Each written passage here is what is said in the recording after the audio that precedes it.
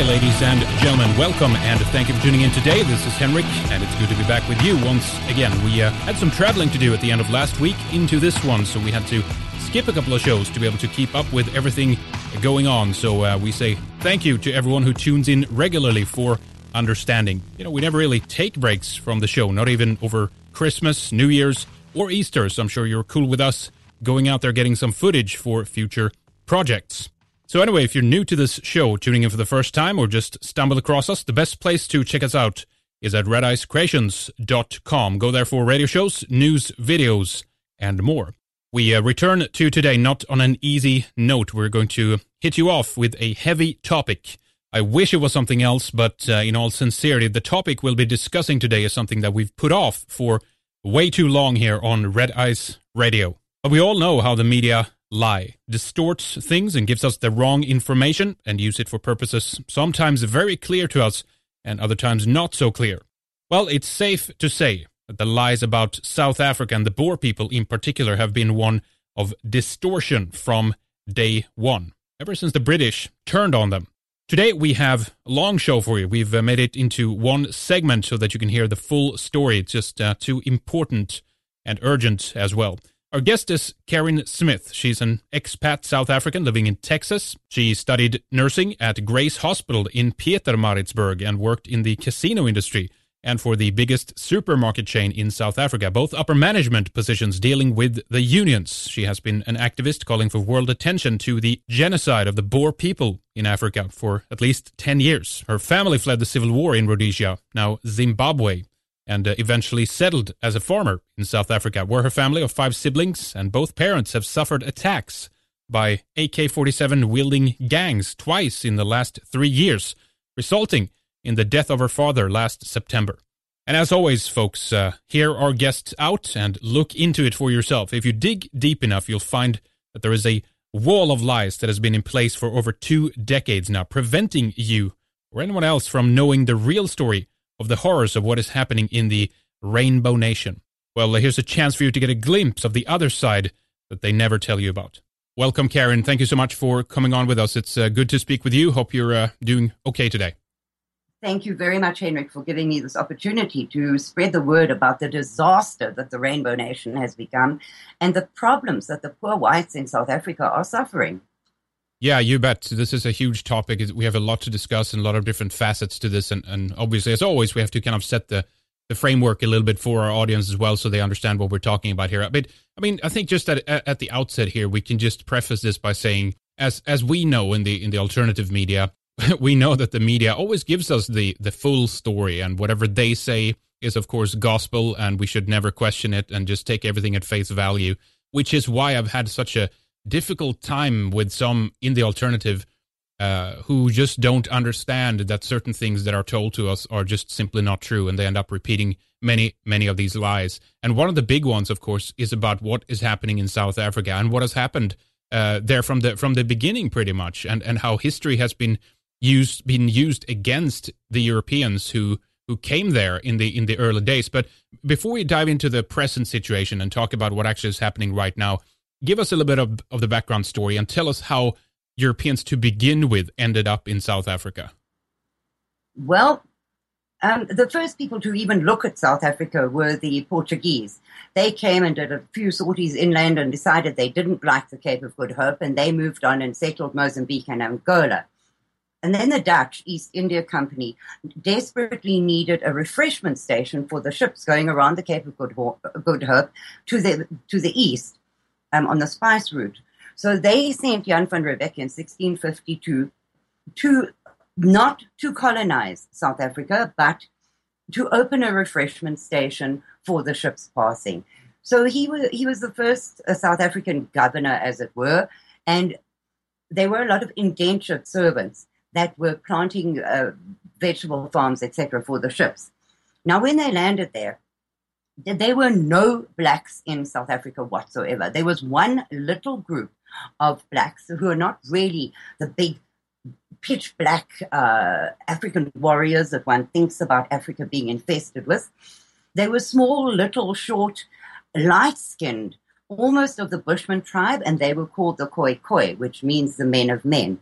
They were a very small tribe, and they were the only indigenous tribe of South Africa when Jan van Riebeeck landed. So they started growing vegetables and trading with the Khoi Khoi for beef, and eventually the indentured servants had paid off their indenturedness and started striking out to get farms of their own. So that is how it started being colonized in the Cape Colony. Well, there was a ruckus between the Dutch and the British took over the Cape Colony, and the Afrikaner settlers, they were the original Dutch settlers there. What year are we talking about here approximately? About 100 years after the first settlement at the Cape. Mm-hmm. The British took over, and the Boers, who have been very independent, religious, free thinkers all their lives, didn't like the liberal attitude of the British. They thought they were far too liberal, and they also didn't want to pay taxes to the British. So they got into their covered wagons, and they trekked inland to get away from this liberal rule. And on the way, so this is now 120 years after the first settlement in the Cape, on their treks north and northeast, they met up with the Zulu Nation, who had been coming south throughout Africa, and on their way, annihilating all the black tribes in their path, enslaving the women and children and killing the men and stealing the cattle. Now, they had wiped out hundreds of thousands of blacks on their way south. And they met the Boers who were going north. They met them at a kind of a natural barrier that occurs in South Africa between the lovely sort of semi-Mediterranean areas up north and the colder, more barren areas down south. And the Boers and they met halfway, as I say, and had some horrific clashes with the Zulus. One case in point being the Battle of Blood River, which was a historic battle which has never been equaled in the history of mankind, where approximately 500 Boers knew that they were going to have to fight the Zulu.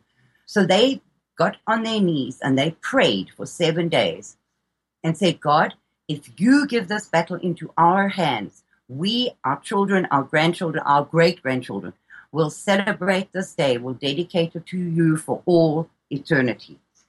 Well, these 500 Boers, all men, because they didn't want to bring their women and children into this battle, they had a circle of wagons, and in the wagon wheels, they put thorn bushes so the Zulu warriors can't crawl into the middle through the wheels.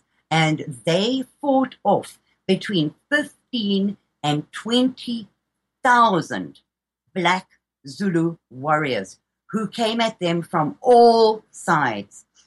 At the end of the day, they documented 3,500 dead Zulu, but I don't think they counted all of them. And not one Boer was killed in that battle. 3 of them were lightly wounded. But as for the rest of that 500 who fought 15 to 20,000 Zulus, not one died. Now, in the history of the world, there has never been a battle like that or with a result like that. So that day is commemorated until today, but the blacks in South Africa are trying to prevent it from being commemorated any further. It's called the Day of Remembrance. It's celebrated on the 16th of December. And the Afrikaners gather at the Voortrekker Monument in Pretoria, and they pray and have church services throughout the country on that day to commemorate it in honor of their promise to God. Mm. So that was one of the major battles where they really defeated the Zulu. And the Zulu took a beating and were very, very nervous of the whites after that. It was 1838, by the way, for those who don't know. Yes. Yep. And so... But the Boers then decided that they would go and speak to the king of the Zulus and ask him for a piece of land that would belong to them, where they would literally have a ceasefire, they would be self-ruling, and the blacks would not attack them on this piece of land. So Pietermaritzburg and a couple of South African Boers went to meet with the king, and they had a whole days of celebration, etc., etc., and the king agreed to it. And Piet Retief tucked this piece of paper, well, parchment, I should imagine, where the king had put his thumbprint and agreed to the piece of land that the Boers would have from him. On a piece of paper, he tucked it into a leather satchel. Well, that same night, the Zulu king stood up and yelled, "Bulala Tugati," which means kill the white wizards. And his men descended on this deputation of Boers and slaughtered the whole lot of them. But that piece of parchment with his thumbprint on it survived that battle. So the original land where the Boers settled was bought from the Zulu king for them to settle on. Although at that time the land was not owned by anybody because the blacks and the whites were both immigrant settlers in that land. Mm-hmm. We're bypassing a lot of history here, but the Boers set up two republics, the Republic of the Orange Free State and the Republic of the Transvaal. And those were their own little countries, which were acknowledged by the rest of the world, and they were ruled by themselves. And they didn't have very many huge towns because they were a farming community. They obviously were towns because that's where all trade happens and bartering, etc. But then gold and diamonds were found. Now, the British had colonized Natal, and they looked at this gold and diamonds in the Boer communities, and they thought, no, this is a total threat to Britain's colonization policy. These people are going to get too rich and become difficult. And that is how the two Boer Wars started. Yeah, didn't like the British largely, they had kind of pulled out and said, you know what, we don't have too much interest in it. Then their resources were found, and immediately they went back in there, right? Exactly. Yeah. They kind of left these two little republics alone to rule themselves, to get on with it themselves, because they were no threat to anybody. They were subsistence farmers and very rural communities. They were small, so they were no threat to anybody. So the British had left them alone. But then gold was found in the Transvaal and diamonds were found in the Free State, and the British saw this as a quick money-making scheme for their colonial efforts, and the Boer Wars were fought. Now, the first Boer War, the Boers lost. They fought by guerrilla tactics, and they lost that one. Now, the second Boer War, which is the most important one, I'm sorry, I can't think of the year right now. But anyway, the British brought in troops from Britain. This was a guaranteed one-on-one, face-to-face, huge war going to happen. But the Boers did not have that kind of structure. The commandos that they fought in were not paid by the state. They were not organized by the state. They were farmers.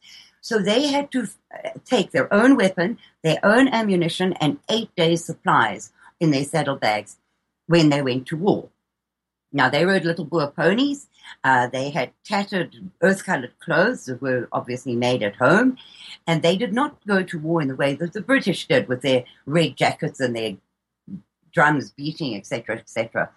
So these Boers did guerrilla attacks on the British supply lines and on the British. So the British never knew where they were going to be hit or where these Boers were going to come from next.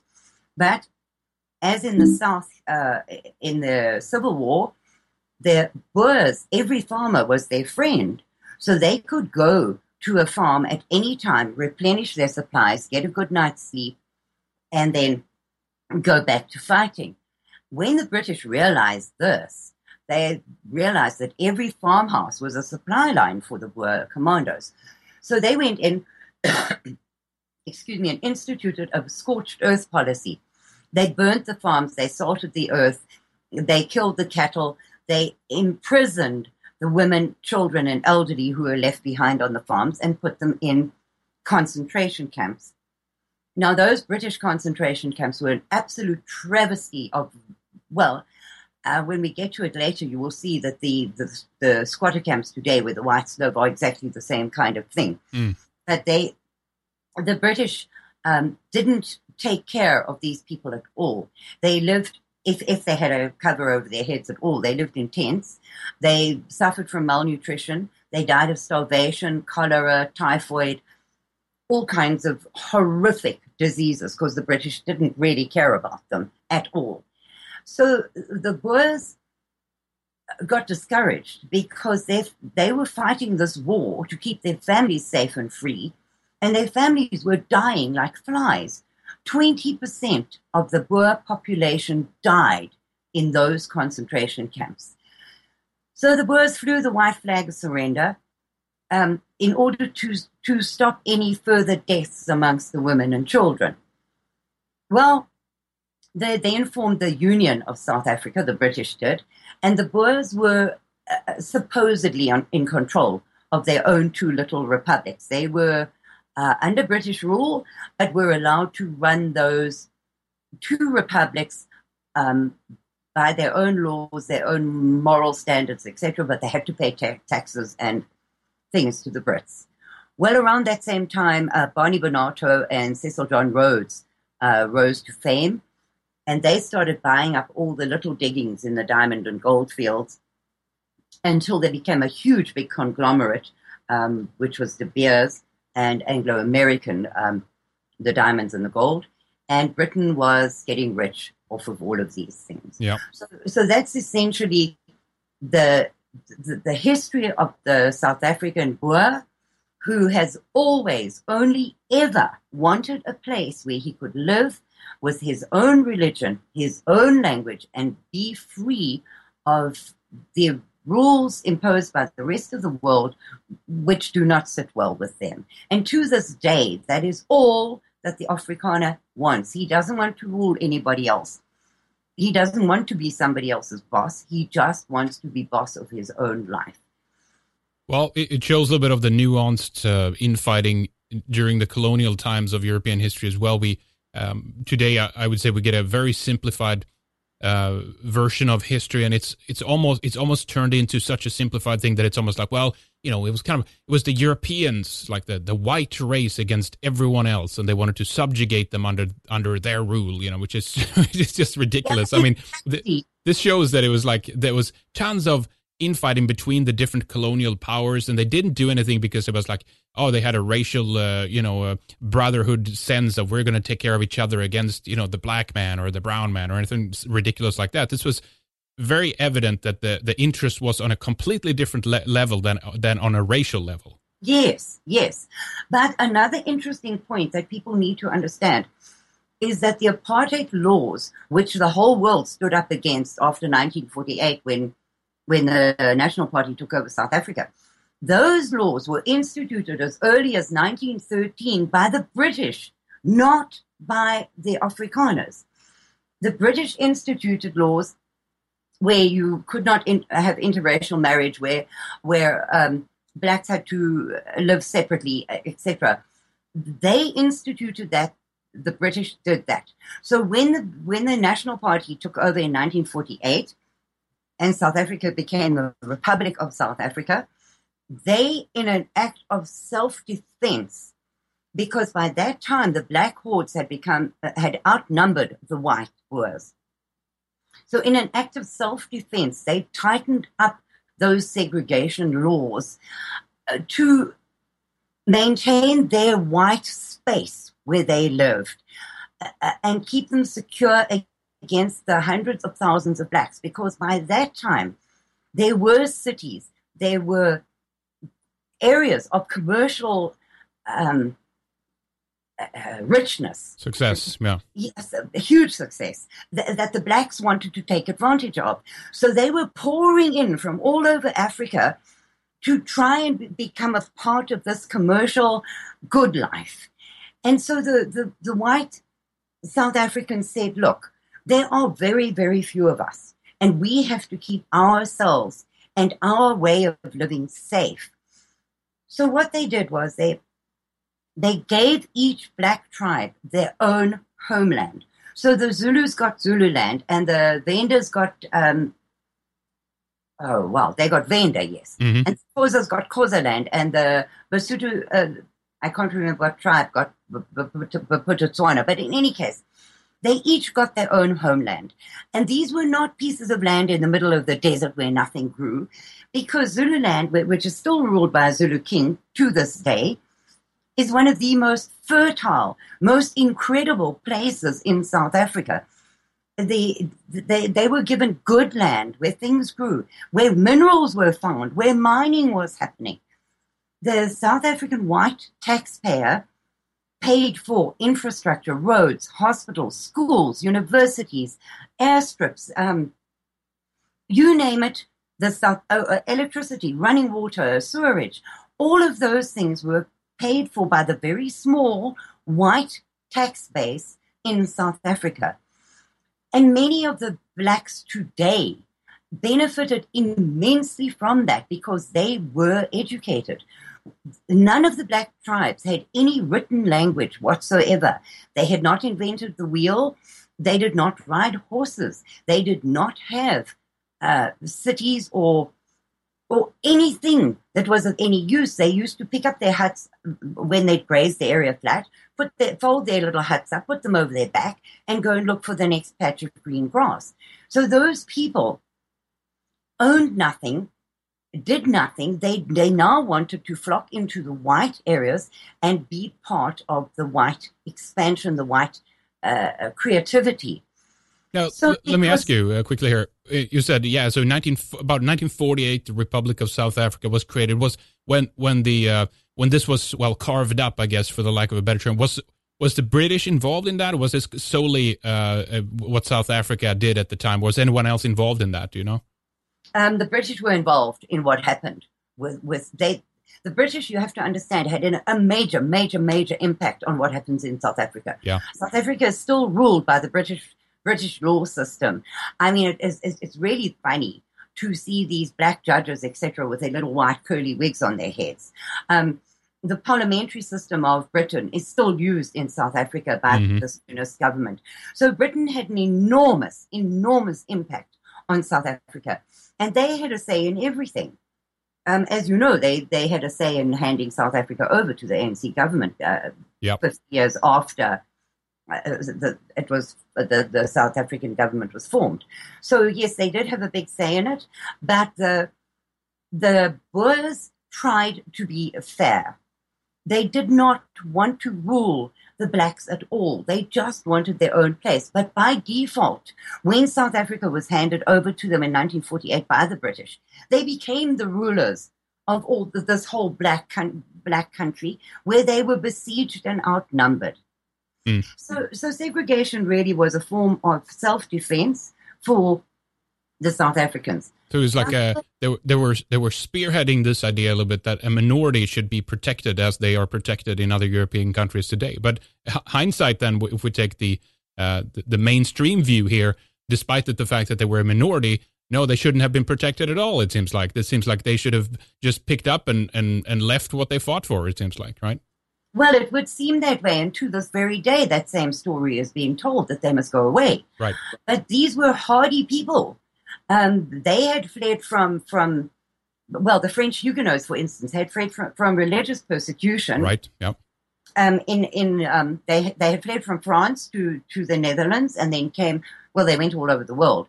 But the ones that came to South Africa, they planted the first vines and wine farms in South Africa, which exist to this day, with some of the best wines in the world made there.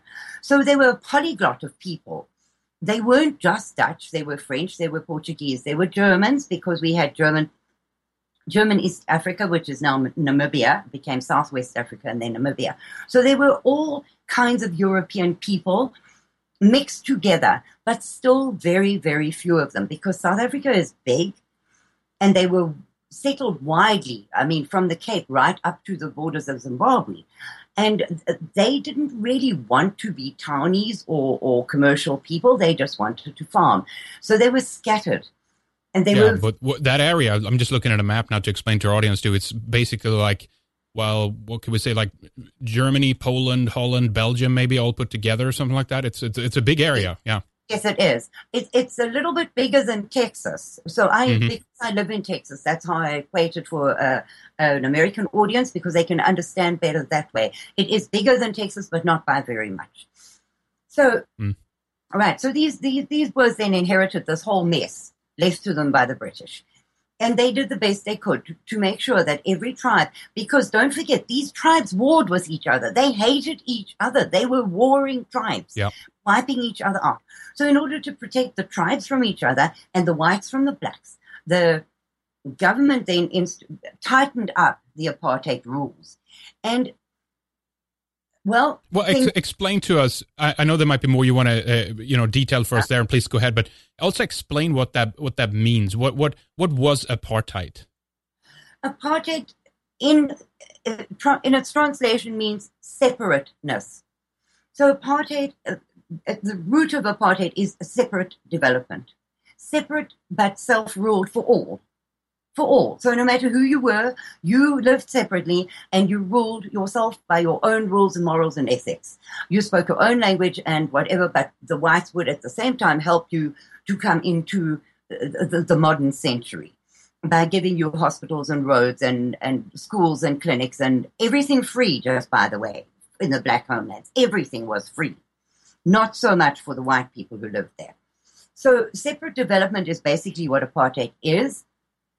And we had it here in the States. It was segregation.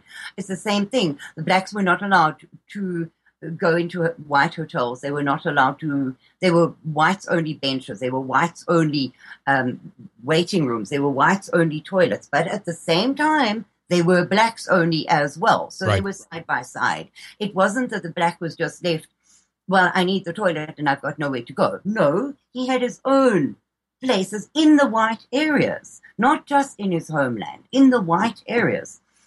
But there were very strict rules, like white by night. The white suburbs in the towns in South Africa were white by night.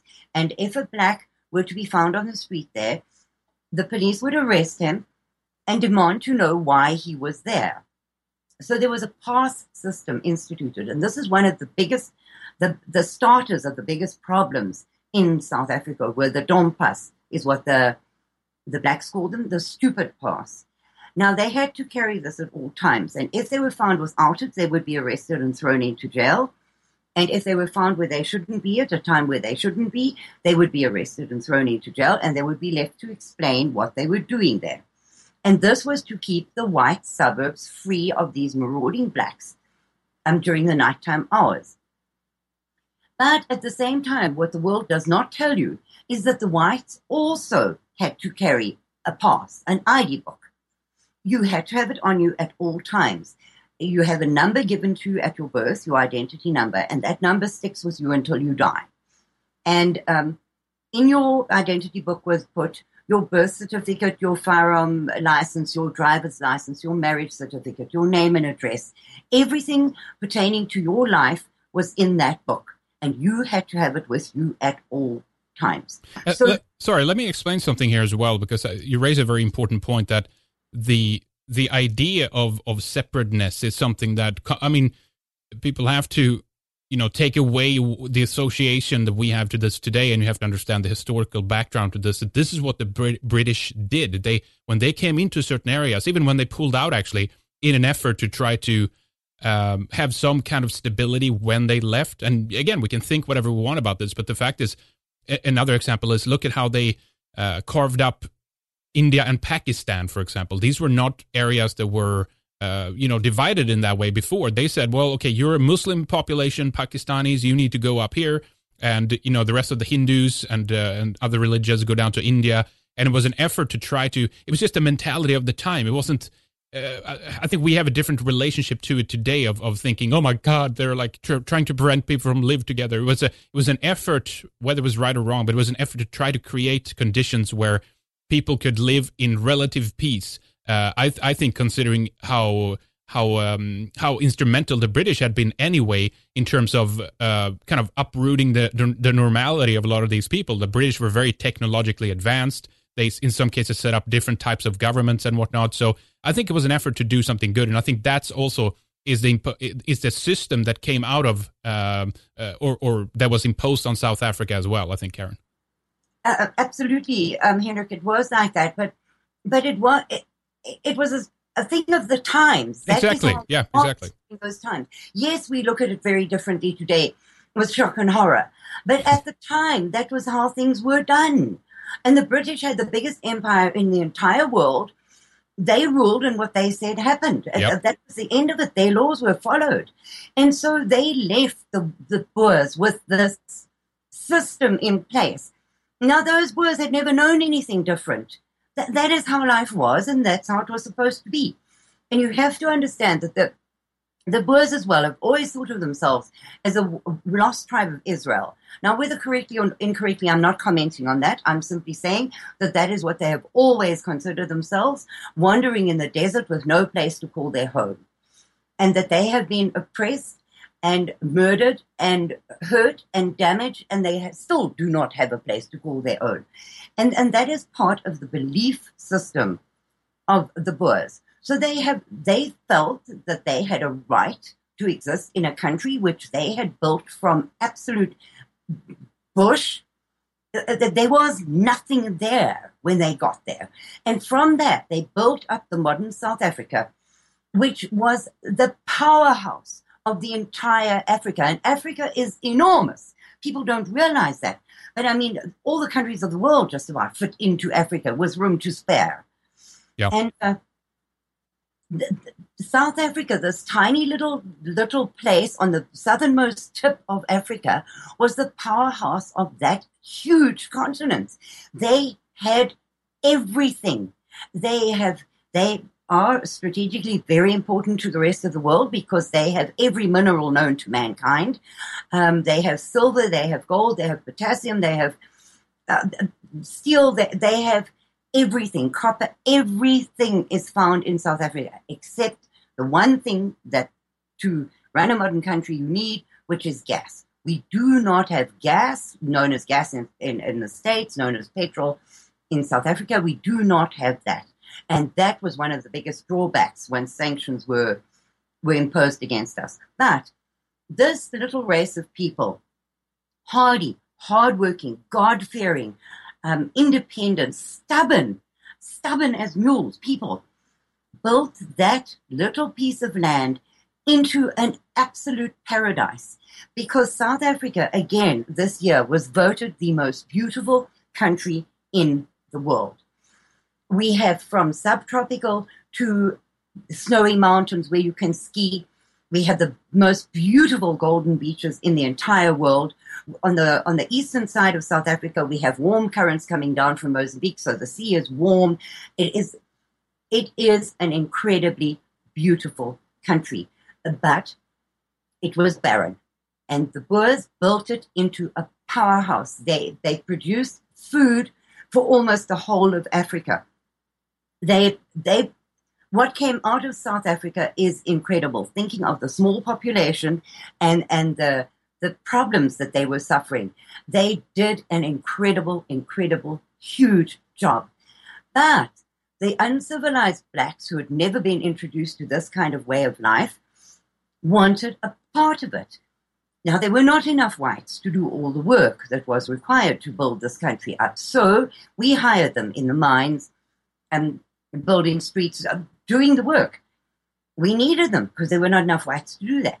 And they were being paid a decent wage.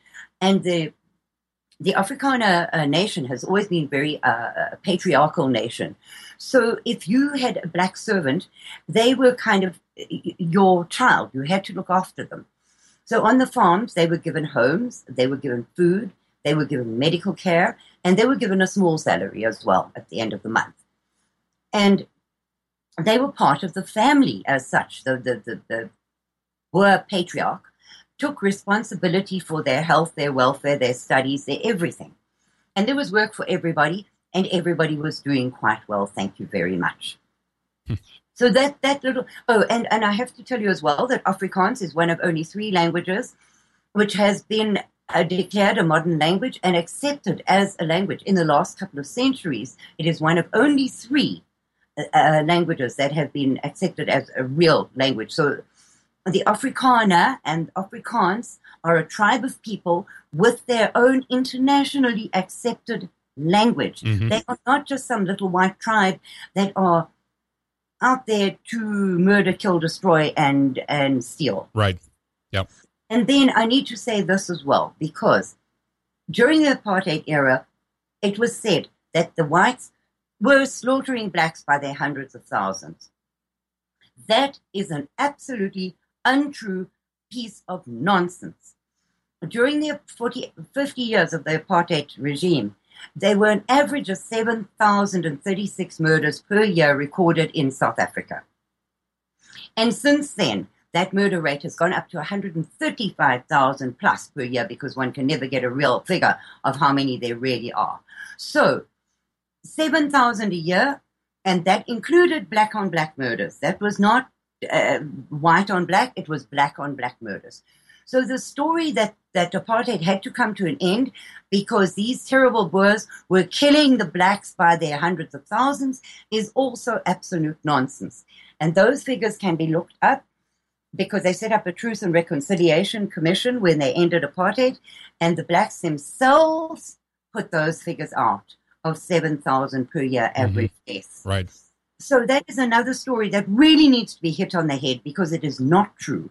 Yeah, I definitely want to talk more about that here, but let's just kind of run through a little bit of how this came to an end, basically, and some of the political interests behind this. We have, of course, we linked up a video recently of how these very proud white British people were talking about how they were helping to ship in guns in this bus or the truck, whatever. I forget the name, what it was called, but it was a very, very, very interesting to see the mentality of these people, how self-righteous they were, that they had helped to bring this horrible political system down. But tell us about the ANC. Tell us about Joe Slovo. Tell us about the communist faction to this, of what you think was the political interest part of bringing down the system that was that had been set up by the British and then handed down to the Boer.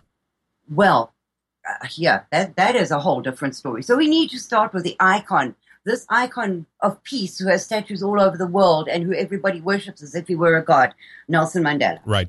Because that is the one South African that everybody knows about, and everybody has got a very, very, very wrong impression about that man. So Nelson Mandela is a Venda, and he grew up in South Africa, and he became a lawyer under this terrible oppressive apartheid regime, where he got an education and became a lawyer.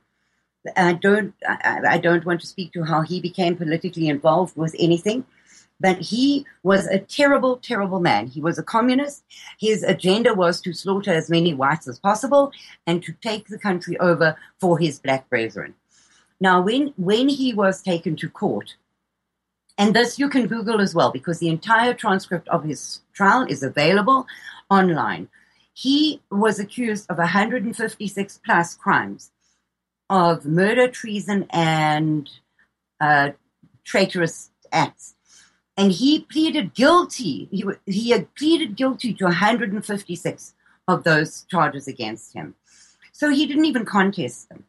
And when they went to investigate what arms and ammunition he had, this man was responsible for warehouses full of limpet mines, grenades, etc., etc.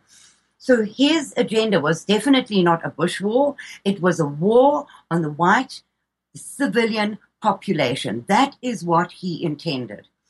And he is directly responsible for thousands upon thousands of white deaths where the ANC bombed restaurants, police stations, train stations, etc. He was directly responsible for that because he was the founder of the armed wing of the ANC, which is called MK, and he arranged for them to be trained by the Cubans and the Russians in the countries surrounding South Africa. Now, mainly in Angola, which borders onto Southwest Africa, now Namibia.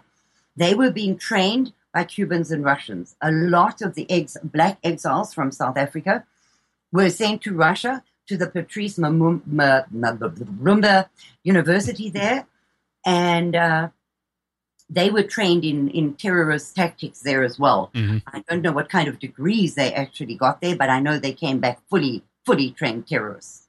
So our white boys in South Africa during those years, there was conscription in place, and after school they had to serve either 2 or 3 years in the army, and then do 1 month to 3 months army camps every year in perpetuity after that, until such time as they were not needed.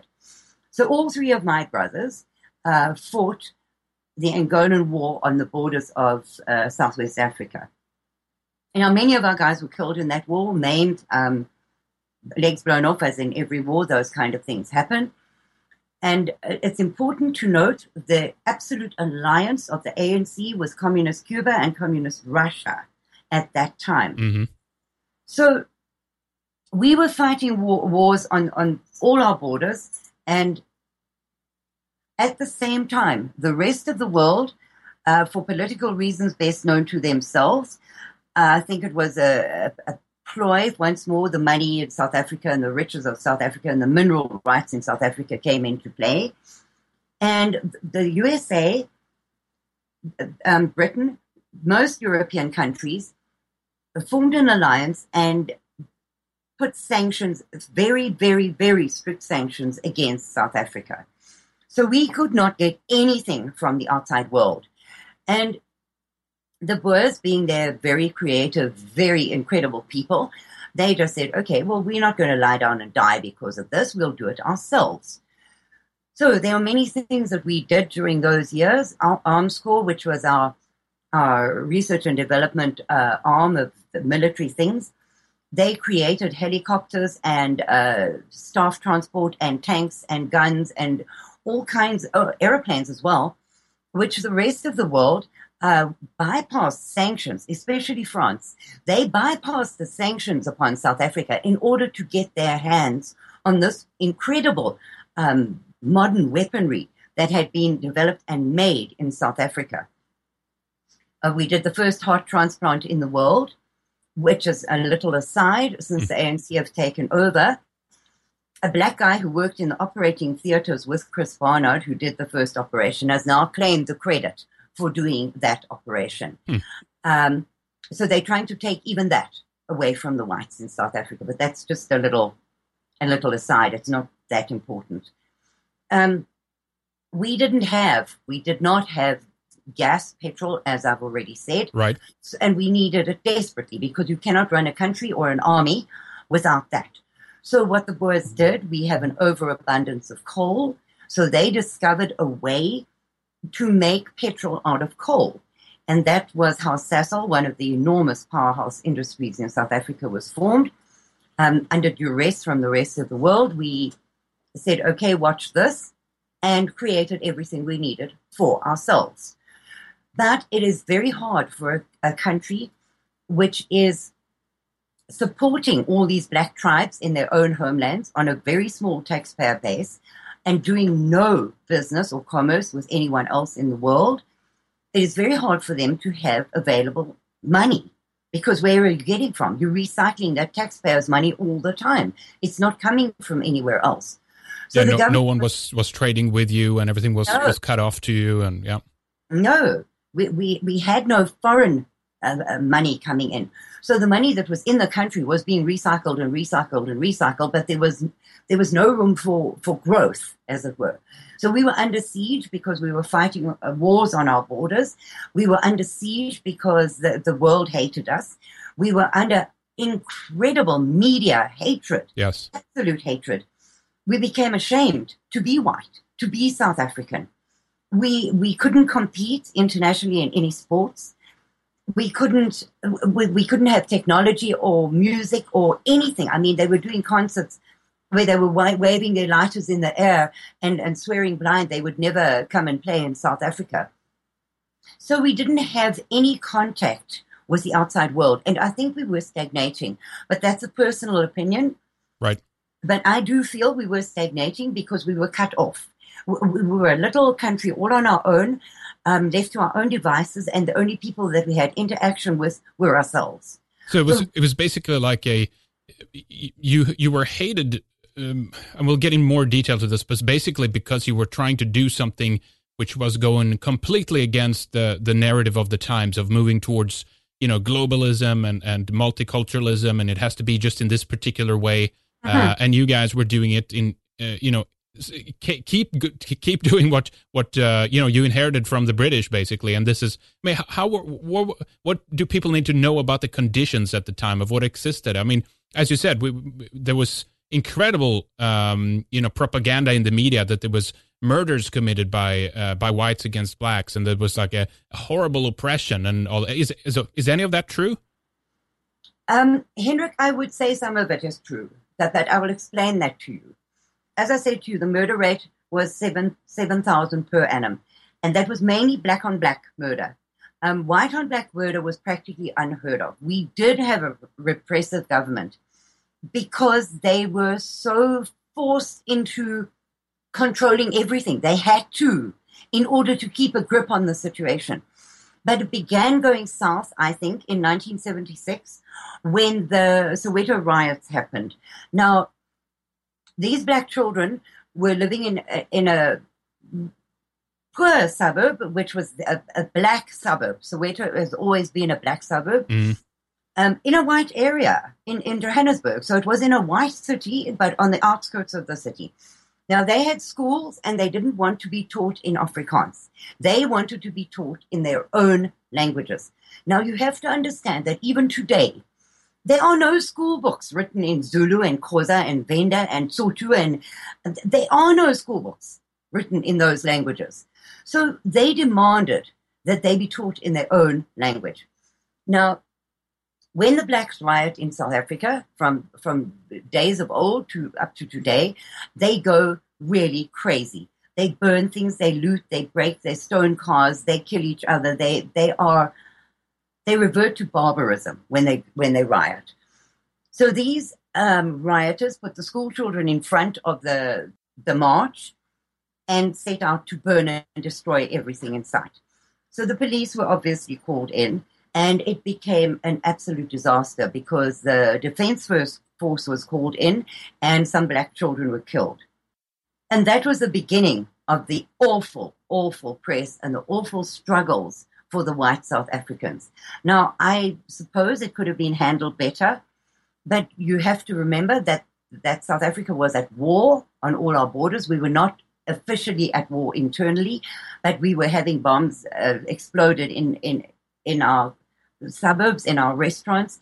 It was a war zone. So the South African government used war tactics on this riot. Well, those pictures of that black school kid that was killed went viral. They went all over the world. And the world turned on us and said, okay, you people are killing children. You're not just killing blacks now, you are killing children. Right. And you are beyond the pale. We are going to destroy you. Yeah. If you do not stop, we will destroy you. So when under Ronald Reagan in the 80s, I think it was, the Congress here had a vote to institute severe sanctions against South Africa, which Ronald Reagan vetoed, and they overcame his veto. So then some really severe sanctions were instituted, and we started battling. But the slaughter of the blacks is not a true thing at all, because throughout the history of South Africa, the major crime is black on black. To this day, the major crime is black on black.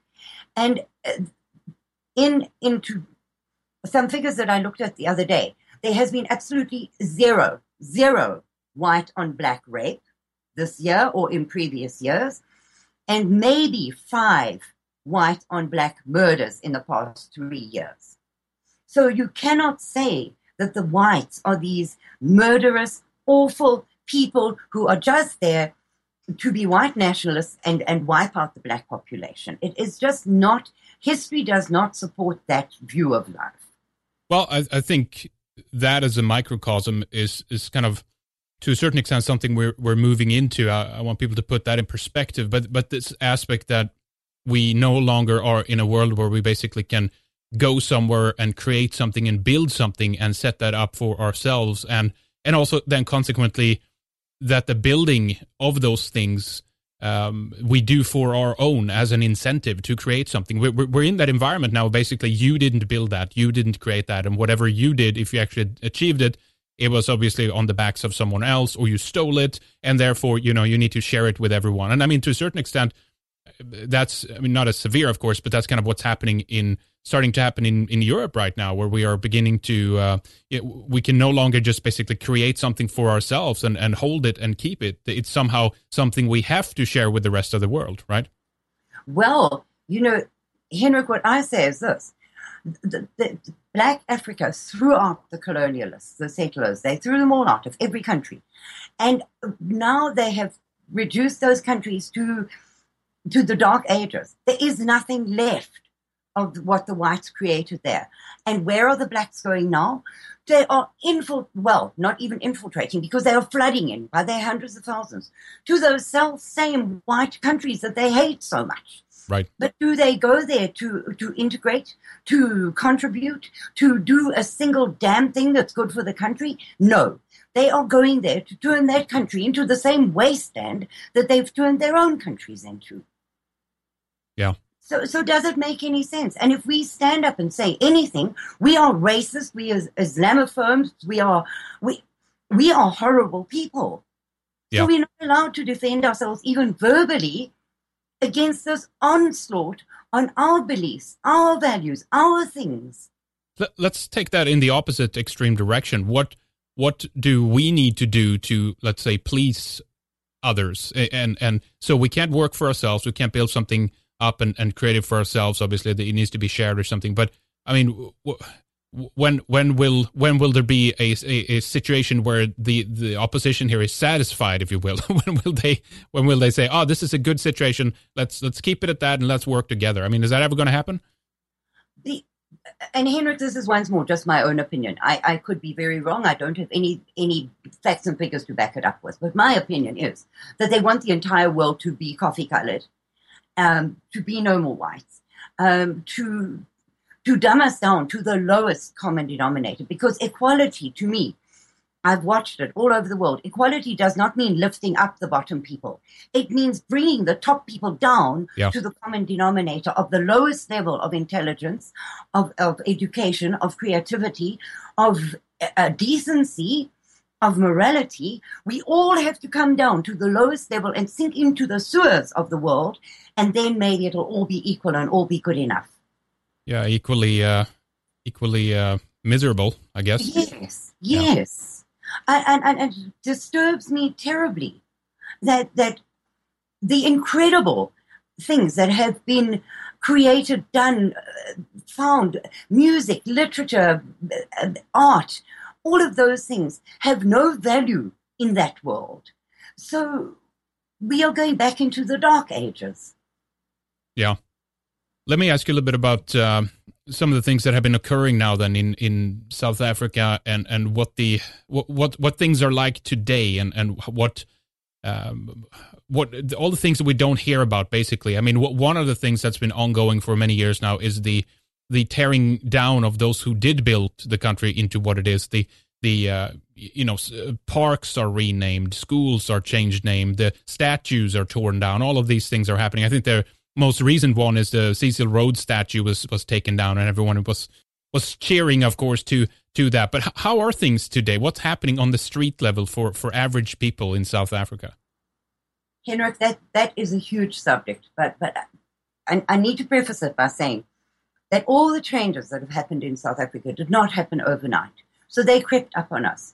Where once we were a nation of friendly, hospitable, kind, caring people, what happened was the crime got bigger, so you had to build a wall around your house, which meant you were no longer able to see or talk to your neighbors. The crime got worse, so you put electric wiring on top of the 8-foot wall around your house. The crime got worse, so you put in an alarm system connected to an alarm company. You barred all your windows. But the first thing that the ANC did in 1994 was to disarm the white populace. So I told you about our identity books where you had to have your firearm licenses in your identity book. So your firearms were all licensed, and the government had a list, a register of who owned what. So when the ANC took over in 1994, one of their first things that they did was to confiscate firearms. And there was no way you could say you didn't have them because they had a record of them. Now, it was put to you that it was on a sort of voluntary basis, but if your surname began with an A, then you had to have handed in by the state, etc. Now, South Africans are a very law-abiding nation of people, and most of them went and handed their firearms in at the nearest police station, on the promise that they could then apply for a new firearm license under the ANC rules, and they would get their firearm back at a later stage once they had a license. Well, people went by their thousands to apply for these firearm licenses. It is 21 years into ANC rule, and there are people still waiting from the beginning in 1995 to now to get that license back. So these firearms are stacked in strong rooms in police stations all over the country. And the police themselves are selling them to criminals or hiring them out by the day to criminals while you wait for your license. So your firearm is being used to kill you thanks to the local police station. So that's one of the things that happened in South Africa. Now, as a direct result of that, you cannot defend yourself. So you put up all these walls and systems and everything to protect yourself, hopefully. But the law is in such a way that if a black man breaks in through the roof of your house at 3 o'clock in the morning and you kill him, you will be arrested for murder. All he has to say is he's looking for work and you may not touch him. Now, there's another thing that happens in South Africa, which to me is a terrible thing.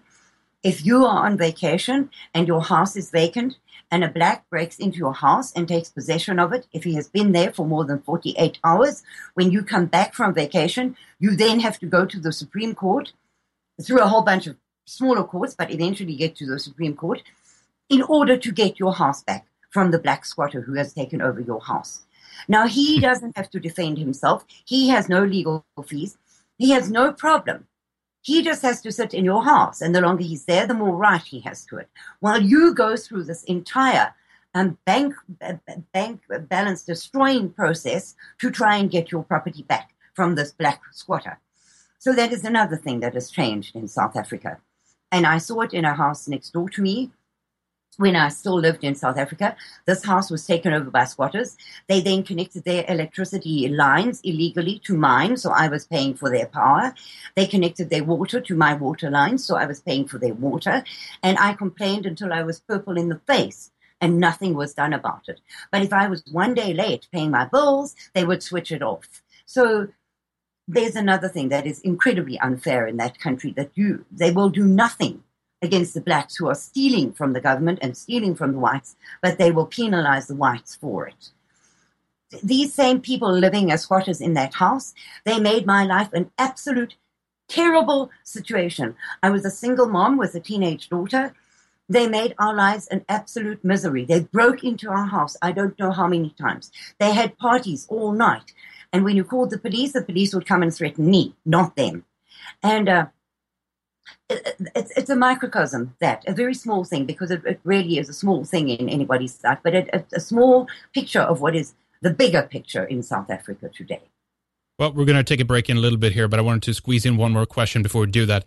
Do you think that there is an appetite for revenge by the people who run the country, run the ANC, and obviously those who vote for them, that somehow there has to be a payment here yielded for the history that they have been told happened to them and to their people?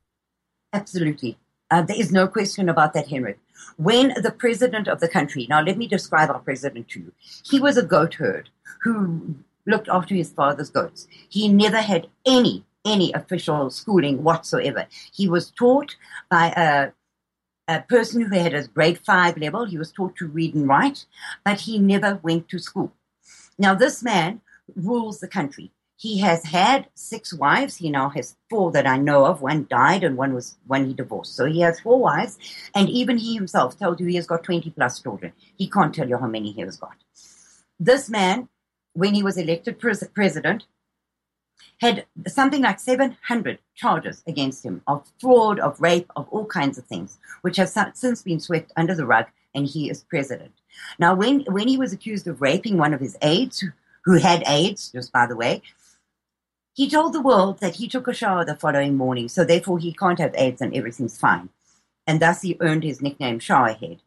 But the appetite for revenge on the whites is definitely there, because before Parliament, he sings a song called Mashiniwa, which means bring me my machine gun.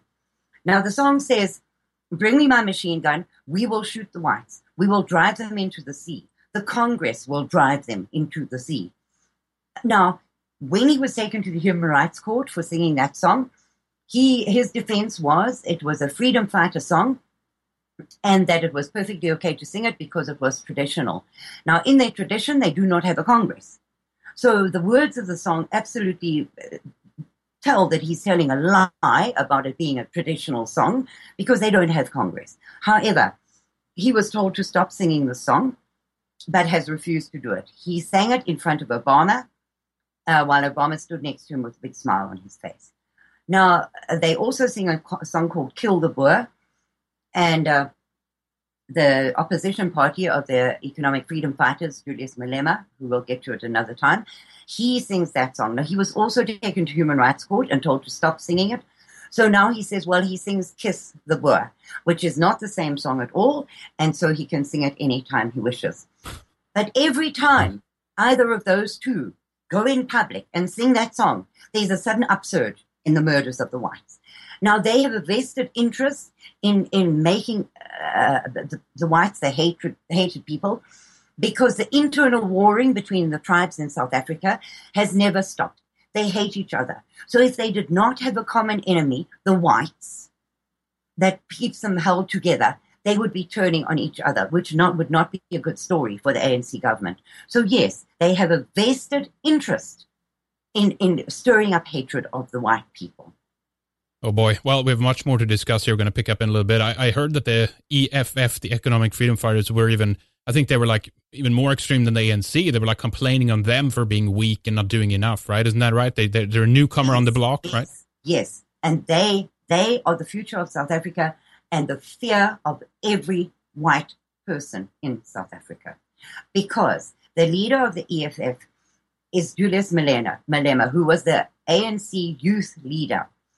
Now, he helped to ask the original, the second president of South Africa, his name was Mbeki, he helped to get rid of him and put Zuma into power. Now, when Zuma was in power, the ANC Youth League and Zuma came to blows with each other. And Julius Malema was ousted from the leadership of the ANC youth leadership, and he was then suspended from the ANC party altogether.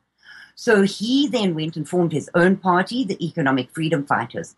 Now, Julius Malema is a young man with an equal education to our illustrious president. He failed woodwork at school, did Julius, so you understand how intelligent he is. And he formed this party. Now, you need to understand that under the ANC government, the black youth unemployment figures are over 50%.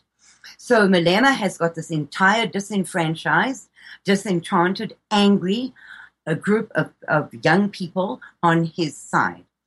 You would think that the blacks would see that the watch that Malema wears is more than they will earn in a lifetime, that his mansions, his cars, his everything, you would think that they would see that as a bad thing, but they do not. They see him as a symbol of the opportunity for the black youth, that if they just stand up and shout loud enough, they can be Julius Malema. Now, Malema is a great admirer of Robert Mugabe, also known as Mad Bob Mugabe. Oh, yeah.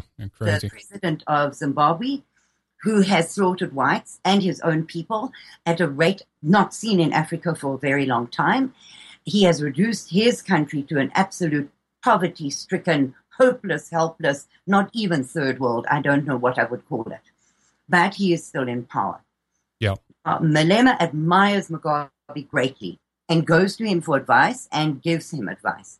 So when Malema was campaigning for his party for the last elections, his banner said, the honeymoon is over for the white people in South Africa. Now, he's subsequently come out and said that the whites have a place in South Africa and he's not going to chase them out.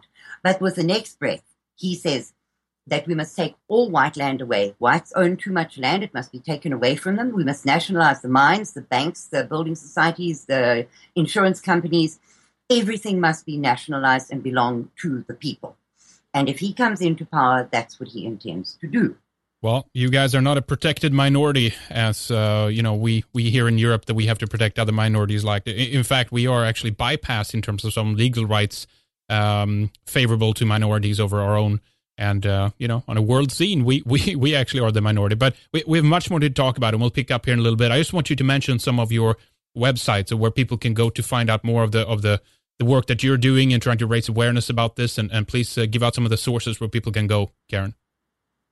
There are a huge number of websites about South Africa, but there is a Dutch journalist. Her name is Ariana Estate, and she was a journalist in South Africa who has subsequently gone back to Holland. Now, she has campaigned tirelessly for the whites in South Africa, and she has a website called Censor Bugbear. Censor as in censorship, and Bugbear. She has the most up-to-date, most verifiable figures, numbers of the deaths, white deaths in South Africa. So her website is invaluable. There is one, but you need a very, very strong stomach to go to this website because they have got pictures of the actual murders, the rapes, the torture inflicted on the white South Africans. It is called Afrikaner Genocide Museum. One of the useful things on their website is that they have got over 70,000 documented white murders by date, by name, and by what happened to them. It's about 650 printable pages of the murders against the whites in South Africa. But I would warn you again that it is a very disturbing sight because what is done, the torture inflicted on the whites before they are killed is horrific. Yeah. There is Mike Smith's political commentary is a fantastic site, very informative.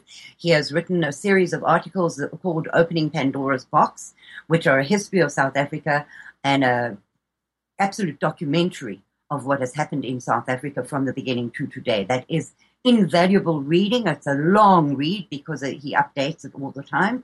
But if you really want to know what's happening in South Africa, he writes fantastically well about it. I am on Radio Free South Africa on 3 channels, 3 times a week. Unfortunately, I have not had time yet to put up a webpage. I've done 9 radio shows this week, so you understand that I'm a little bit overwhelmed and inundated at the moment because I am a disabled grandmother and trying to run my life at the same time as defend 3.5 million lives in South Africa. So I'm trying to get a website of my own put up, but it's sometime in the future. So those are the best websites I can direct you to if you want to know about the squatter camps in South Africa. There is a South African charity, which is my charity of choice, where I know every penny actually goes to the poor whites in South Africa. It is the South African Family Relief Project, SAFRP, South African Family Relief Project, SA.org. They have got pictures of the squatter camps. They have got pictures of the absolute horrible circumstances that the whites are living in today.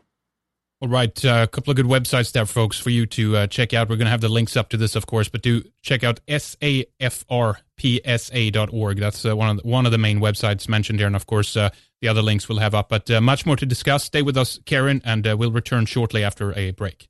Thank you for joining us here in the second segment. We're speaking together with Karin Smith about South Africa and how the white European people have been treated in that country since the end of apartheid. And of course, we've been going through some of the history as well. And it's a massive subject. There's so many different components to it. There's so many different facets, and it's challenging to piece it all together. But Karin is doing a great job explaining the background to us here so that we can understand why things are the way they are and how it came to this place and position. But one thing I wanted to ask you about is that, there certainly is a lot of problems in the world. There's no denying that. And I'm not trying to in any way put down what's happening in South Africa. In fact, quite the opposite. This is a very unique situation when it comes to the horrible atrocities that have occurred in that country. But as the rest of the world is concerned, we've heard plenty of various problems that occurs in various countries and basically genocides in different forms, or when a government targets its people in different things. But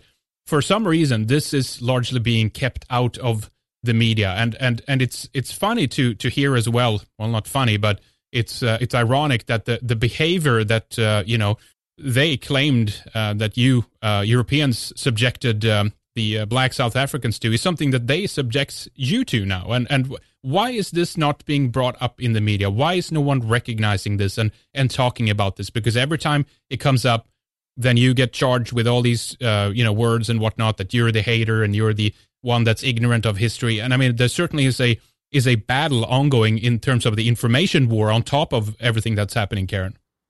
Well, that is a question that I've asked every South African. And as far as, the general opinion is that the world cannot admit they made a mistake.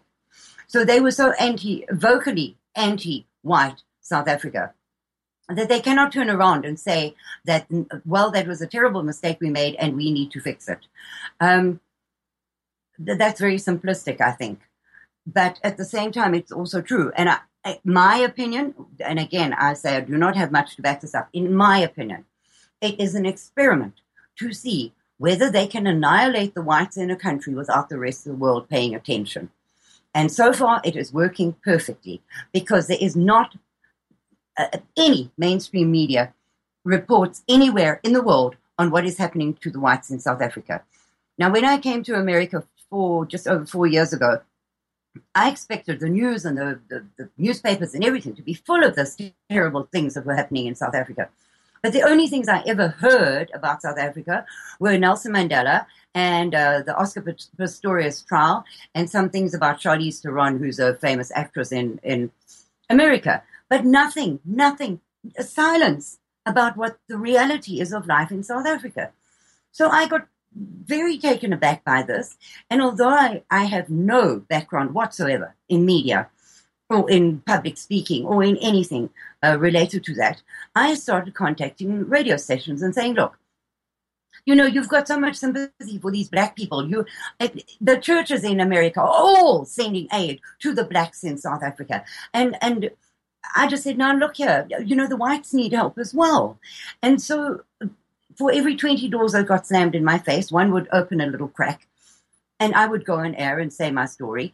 And, but for the rest, the media is dead silent. Now we have a group of people who write to politicians throughout the world. Once a week, we send them emails with latest updates on South Africa. To this day, I have had not one response from anybody in Congress in the USA. Not one person has even acknowledged my existence, much less that they are listening to what we have to say. However, there are a couple of articles in American journals today. The New Observer has an article today about truth and lies about South African history. Blacks are not indigenous and arrived at the same time as whites. So that is a really big thing because I've never seen anything like that before. And then in the National Review, they've had a couple of articles. One, white South Africans are in grave danger. There may be a solution. And the Mail and Guardian, which often does South African things, but it also is published, some of it in South Africa, talking about politics results in filthy water. So, and there's another one in Prague.org, which is a friend of mine, Dan Root, Dr. Dan Root. He is a South African activist who has been treated shabbily by the government because he speaks out. His website is prag.org. He writes, South Africa is sleepwalking into disaster. So yes, there is a slight awakening happening, but I also think because every country in the world is in a mess right now. And right. that is the truth. The people are so busy trying to survive and to make their own way in life and to take care of their own selves and their own families. They do not have the attention span or the money or even the compassion, really, to care about a country so far away that most of them couldn't even put their finger on it on a map. So why should they care about the small white race in South Africa being annihilated? They should care because they are seeing now that if they had paid attention for the last 20 years to what was going on in South Africa, they might have had a better idea of how to stop it in their own countries. But they turned a blind eye to it, and now they have it in their own country. Sweden has got incredible black on white rape statistics. Incredible. The USA, I read today, 30% of the crime committed in the USA is by illegal aliens. Yeah. If you look at Spain, Belgium, they are being overrun, absolutely overrun by these hundreds of thousands of refugees from Africa. Now, if they had been paying attention and if the media had let them know what was happening in South Africa, they might have been more prepared. So for me, it's an experiment in seeing whether it will work, killing off the white race in South Africa, and it is working. Yeah, it's absolutely horrible. I mean, let's face it. I mean, this behavior would never be acceptable if the roles, if the players involved, if you will, were swapped out. I mean, we would heard about this day and night, but for some reason, whenever it's whites on the receiving end of brutality and horror and atrocities, largely nothing is ever said, because I mean, there is this undertone within that comes from the university world of cultural Marxism and all these people that are basically seeing whites, I guess to a certain extent, then they are so shallow that they just take it on the skin color level, but that whites somehow they represent an oppressive force. So whatever happens to us, we deserve it. It doesn't matter if we have a person growing up today, a young child, a girl who's 3 years old, who had nothing to do with any of this previous political debacle that's been going on, or wars back and forth, or atrocities, but somehow her behavior of being mistreated because of who she is, that somehow is still okay, isn't it? Well, it seems to me that I don't know what you would call them, but for me, the elites, the oligarchy who rule this world, and there are a handful of them, they have made us so ashamed of being who we are. Now, you can have black pride, you can have Hispanic pride, you can have Chinese pride, you can have Green Martian pride. It doesn't matter. That's fine. But the minute you have white pride or anything, mention whites, and immediately you have all these terrible isms thrown against you. Why do we have no right to be proud? We are proud. We created the Western world. We created Western civilization. We created cars, telephones, computers, the internet, music, art, language, books. We created that. Do we not have a right to be proud? Yeah. And yet we don't. We don't. We're not allowed to. Yeah. I don't understand it, Henrik. I don't understand it. It's a political. Well, there's many things I think personally behind it, but I think that there is a desire to basically subjugate the majority of the different people under one rule of the planet, world government, all these kinds of things. And I think in their idea that for various reasons, whites Europeans have popped out and done things that are too unpredictable. If we look back in the history, things that are of technological development that could stand in the way of the oligarchs, as you say. And I think that to a certain extent, they're seen as an enemy that could oppose and resist the plans of what they have for us. And I think that therefore an active way of taking care of this is to make sure that we lose pride in ourselves. So we're more than happy to basically end and terminate our own lines, even if that comes to not having any children at all and just focusing on our careers, or if that's basically about not preserving your people and mixing with someone else and making sure that your line and that your parents' line and end with you basically. And it's so there's a number of different ways that this is being done, but I don't think there is any accident that our countries are being completely invaded by immigration. We are being shamed and guilt tripped in the media, and then when atrocities do occur, none of it is being brought up in the media or recognized of it. And of course, we have to ask the question and wonder of who runs the media in this way that they basically manage to keep everything out. It's basically just independent media that managed to raise awareness about these atrocities that are ongoing. I heard a very good theory of that the other day. Ken of dailyken.com, he said that the depopulation of the world, that the New World Order wants to wipe out most of the population of the earth because we are too many. And he said that they cannot do it while the whites are there, because the whites are the ones who have created medical miracles that keep people alive. So while the whites are there and going to do these unexpected things that you've just said, they will get in the way of depopulating the earth. So they have to get rid of them first before they can get rid of the rest of them. Now, you don't have to subscribe to that theory, but it's a very interesting theory. Yeah, I agree. There's some reason there that they're targeting us specifically first as well. And it's an experiment, I guess, too, to see what but surely the reaction to this is not just going to be that we're going to lay down and give up and die. I mean, let's go back to South Africa a little bit and talk about what is the Afrikaner, the white European population there now? Is it about 2.5 million people? Do you know? Well, I need to tell you this as well. Getting any figures out of South Africa is extremely difficult because there is unbelievable censorship there. Right. And the government does not allow the newspapers or anybody to put out crime figures, for instance. The government puts them out if and when they feel like them. So approximately every 18 months, they will bring out crime statistics, but they are not split up into racial groups. So although the crime statistics are not even true, because we can prove with the documented murders that we've got that they're reporting nonsense, get any figure out of South Africa is difficult.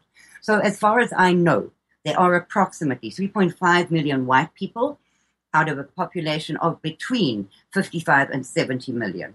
And you know what I saw recently? It just came to me now. I recall that, I forget which city it was in South Africa, and due to the harsh economic conditions in some of the other neighboring countries, there were other blacks from other parts of Africa that were coming into South Africa, and there has been this horrible, obviously, crime, because of this, where they begin to, target other Africans from other countries that come down.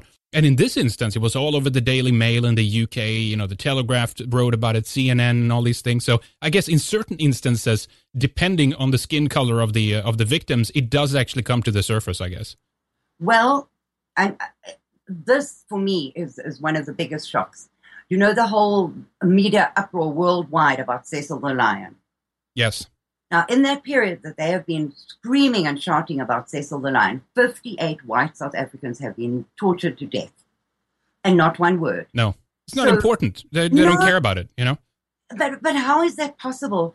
Henrik, my heart breaks to see that the lion who the Zimbabweans don't care one bit about.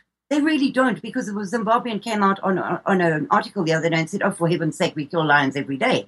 And Mad Bob Mugabe had 2 lions on his birthday menu. I know, an elephant and all these things. Amazing. Yes, wow. Yes. So this whole uproar created by the rest of the world, while 58 innocent white South Africans were tortured and raped to death. And not one word. No.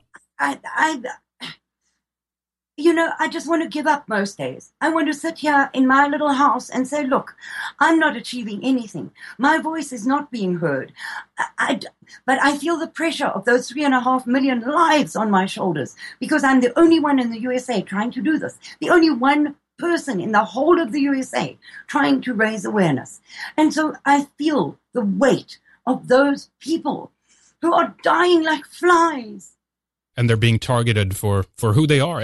Is this, do you think, Karin, done in what's feeding this? Is there what can you tell us about the media climate in South Africa? Are there papers and television shows that come out that speak about this? I mean, is it? No, Henrik.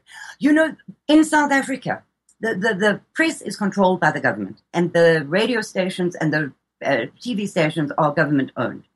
So there is intense censorship.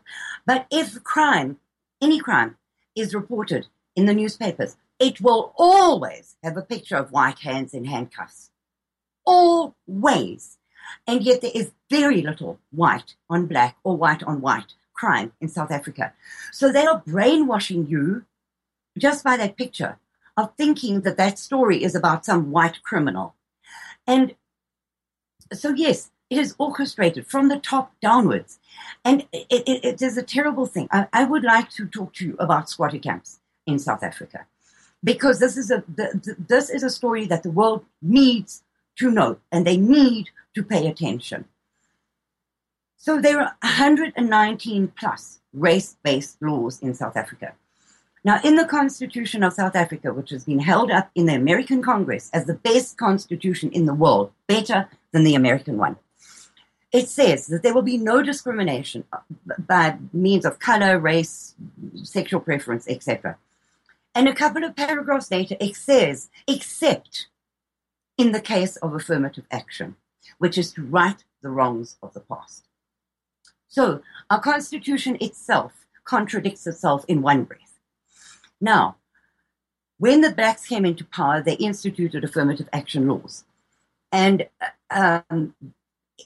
your company had to have a staff contingent that equaled the demographics of the country. Now, the demographics of the country are 90% black, a couple of percent Indian, a couple of percent other colors, and about 6% white, 6 or 7%, depending on which figures you're looking at. So if your company has more than 6% white people, you will be penalized by the government. Now, originally, white women were categorized as previously disadvantaged people. So if a company was hiring, they would hire a white woman because they still met the standard set by the government. So if a man was laid off from his job because he was white, his wife had a good chance of getting a job. So we were still hobbling along quite nicely. But then they decided that white women were no longer previously disadvantaged. And then they instituted black economic empowerment laws. It has now got to broad-based black economic empowerment. And there were some new laws passed earlier this year. So the number of racist anti-white laws in South Africa is probably well over the 119 that I know about. So what country in the world has 119 laws protecting the huge majority from the tiny minority? Yeah. It's just insane. It's mind-boggling. It is totally insane. So what they've been doing is a couple of years back, they said that you have a BEE scorecard if you have a company, which means at the end of every month, the government looks at your scorecard and sees how many blacks are in management level. So you must have 90% black management, 90% black middle management, 90% black ordinary workers, etc. Otherwise, you cannot get a government contract. So not only you, but any of your suppliers. So if you're a printer, your paper supplier, your ink supplier, your everything has to be BBBEEE compliant. Yeah. And if they're not, you cannot get a government contract. So they started laying off whites at a rate of knots. I mean, if you were white, you were out of a job. End of story. That's just it. So, and I need to mention there as well that charity giving is scored on that same scorecard. So if you give to anything other than 100% black charity, you lose points on that scorecard. So if your orphanage has got 5% whites, you will lose points. Right. So now they've cut off the job market for the whites, and they've cut off all charity giving for the whites. Wow. Talk about micromanagement. Wow. Yes. Even the Red Cross. Now, one of the guys from American White History Month contacted the Red Cross in America and asked them why are they not helping the whites in South Africa. And the answer that he was given was that the government has said that the Red Cross cannot function at all in South Africa if they are seen to be helping whites. So in order to have a presence in South Africa, they help only blacks. Right. Now, that doesn't sound so bad. It doesn't sound so bad.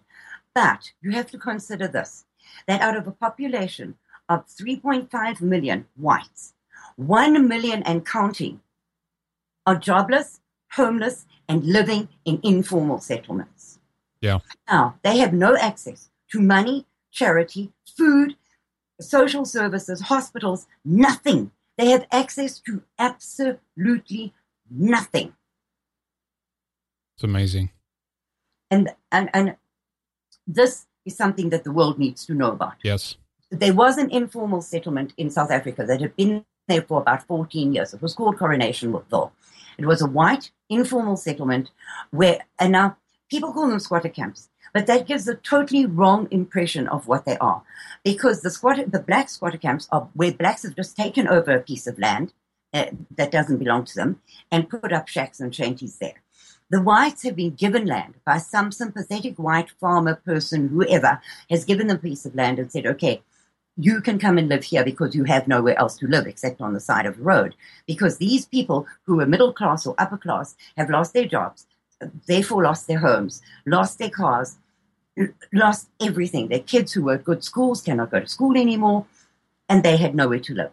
So a lot of them were living on the side of highways under makeshift shelters. So a sad thing about South Africa is that a white person feels honored to live in one of these informal settlements because they at least have some safety in numbers there. Anyway, So Coronationville was there, and it had been going for a long time, and it was filthy and awful, but they had done the best they could. Well, the government came along and said, no, we need this piece of land. You can't live here anymore. So what we're going to do is we're sending the bulldozers in tomorrow, and we are going to bulldoze over your houses and caravans and shacks, and you must go. A very well-known South African activist, Sunette Bridges, went in and got a stay order that the government could not bulldoze down these houses until these people had found another place to live. And the government then said, all right, we will give you this piece of land to live on, and we are going to bulldoze your shacks in 10 days. So the piece of land that they gave to these whites is an unreconstituted garbage heap in Kultainfilet. Now, imagine this. It hasn't been compacted. It hasn't anything. It is just a recently unused garbage heap. So it has broken bottles, tins, filth, garbage, rotting food, condoms, everything sticking through the soil. The government then went and put up some houses. Well, these are corrugated iron shanties with no foundation, so they are just perched on the top of this garbage heap. And they have got 4 walls and a roof, no windows, no ventilation, no electricity, no running water, no nothing. So for 300 of these houses, they installed 5 faucets for running water for these 300 families that were supposed to move there. There are no toilets, no nothing, no electricity, nothing. So these people moved there. And on the second night that they were there, there was this biggest storm that area has had in years. Well, the holes in their roofs were obviously visible then, and the water came pouring through. So they were knee-deep in this garbage, this mush-mash of filth. They were knee-deep in because they don't have beds, so they were sleeping on this mud. And a wind came up, and because those houses had got no foundations, they were blown over. They found them 4 streets away, these houses. Now, across the road from this white government-designated settlement is black RDP housing, which is an informal settlement by the government for the blacks. They have solar heating, they have electricity, they have running water, they have toilets in every single house. They have brick houses with proper foundations, they have roads, they have everything. So these people at Munsieville, they had to live there. They had nowhere else to go. So they moved into this place.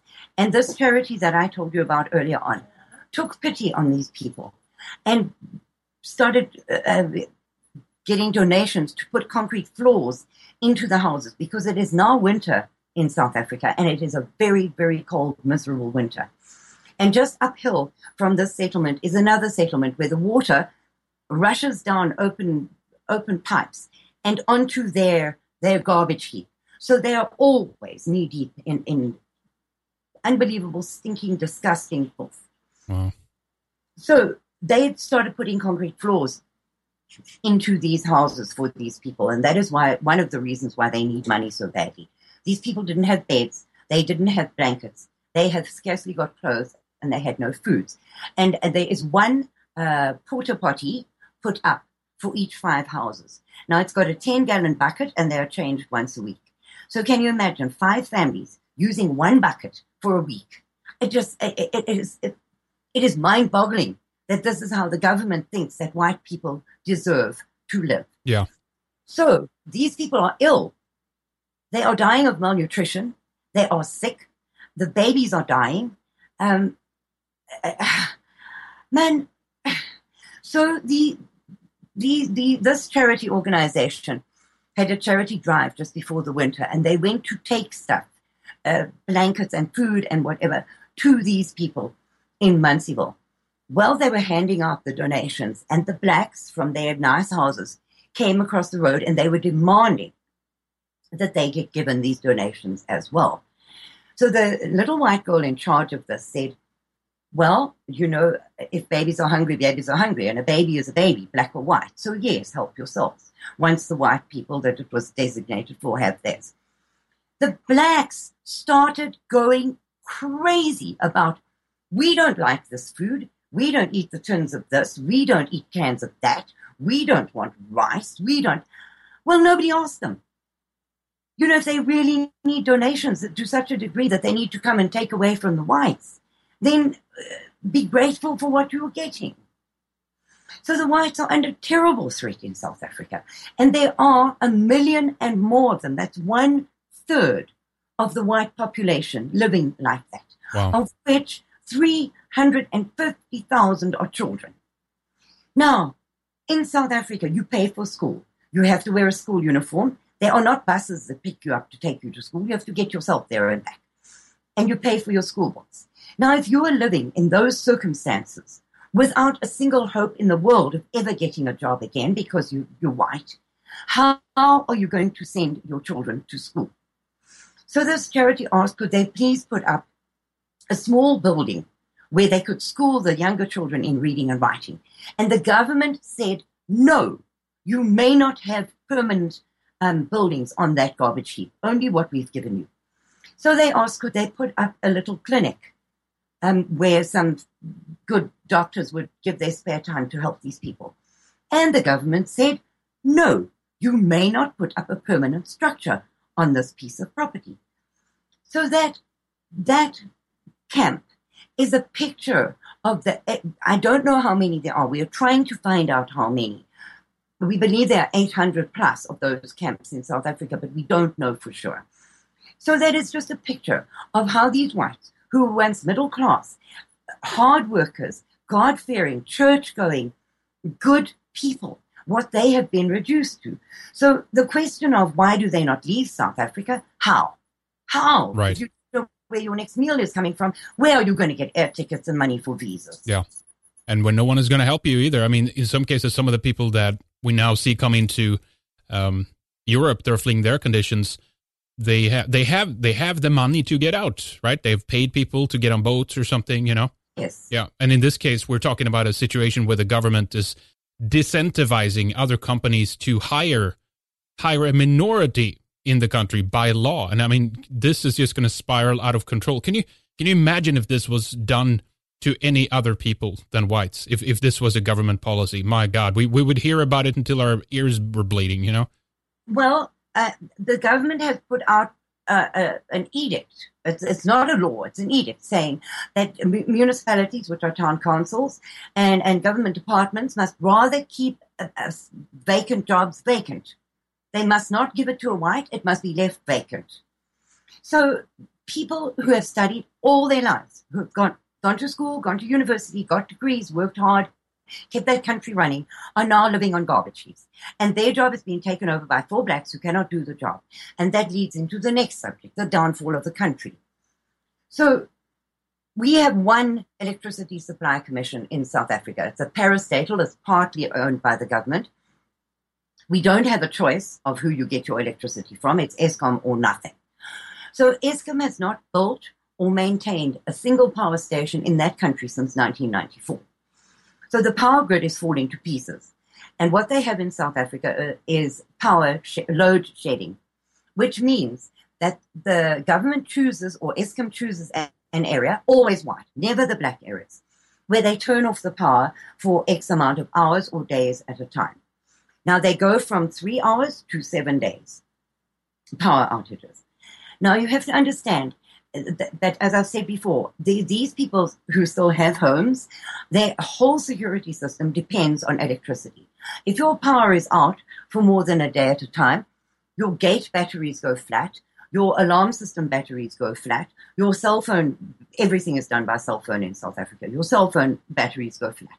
So you are a sitting duck. But to add to that, Eskom then publishes every day where the power outages are going to be and how long they are going to be for. So they are giving every day a roadmap to the criminals and telling them, go to this area because the whites are helpless.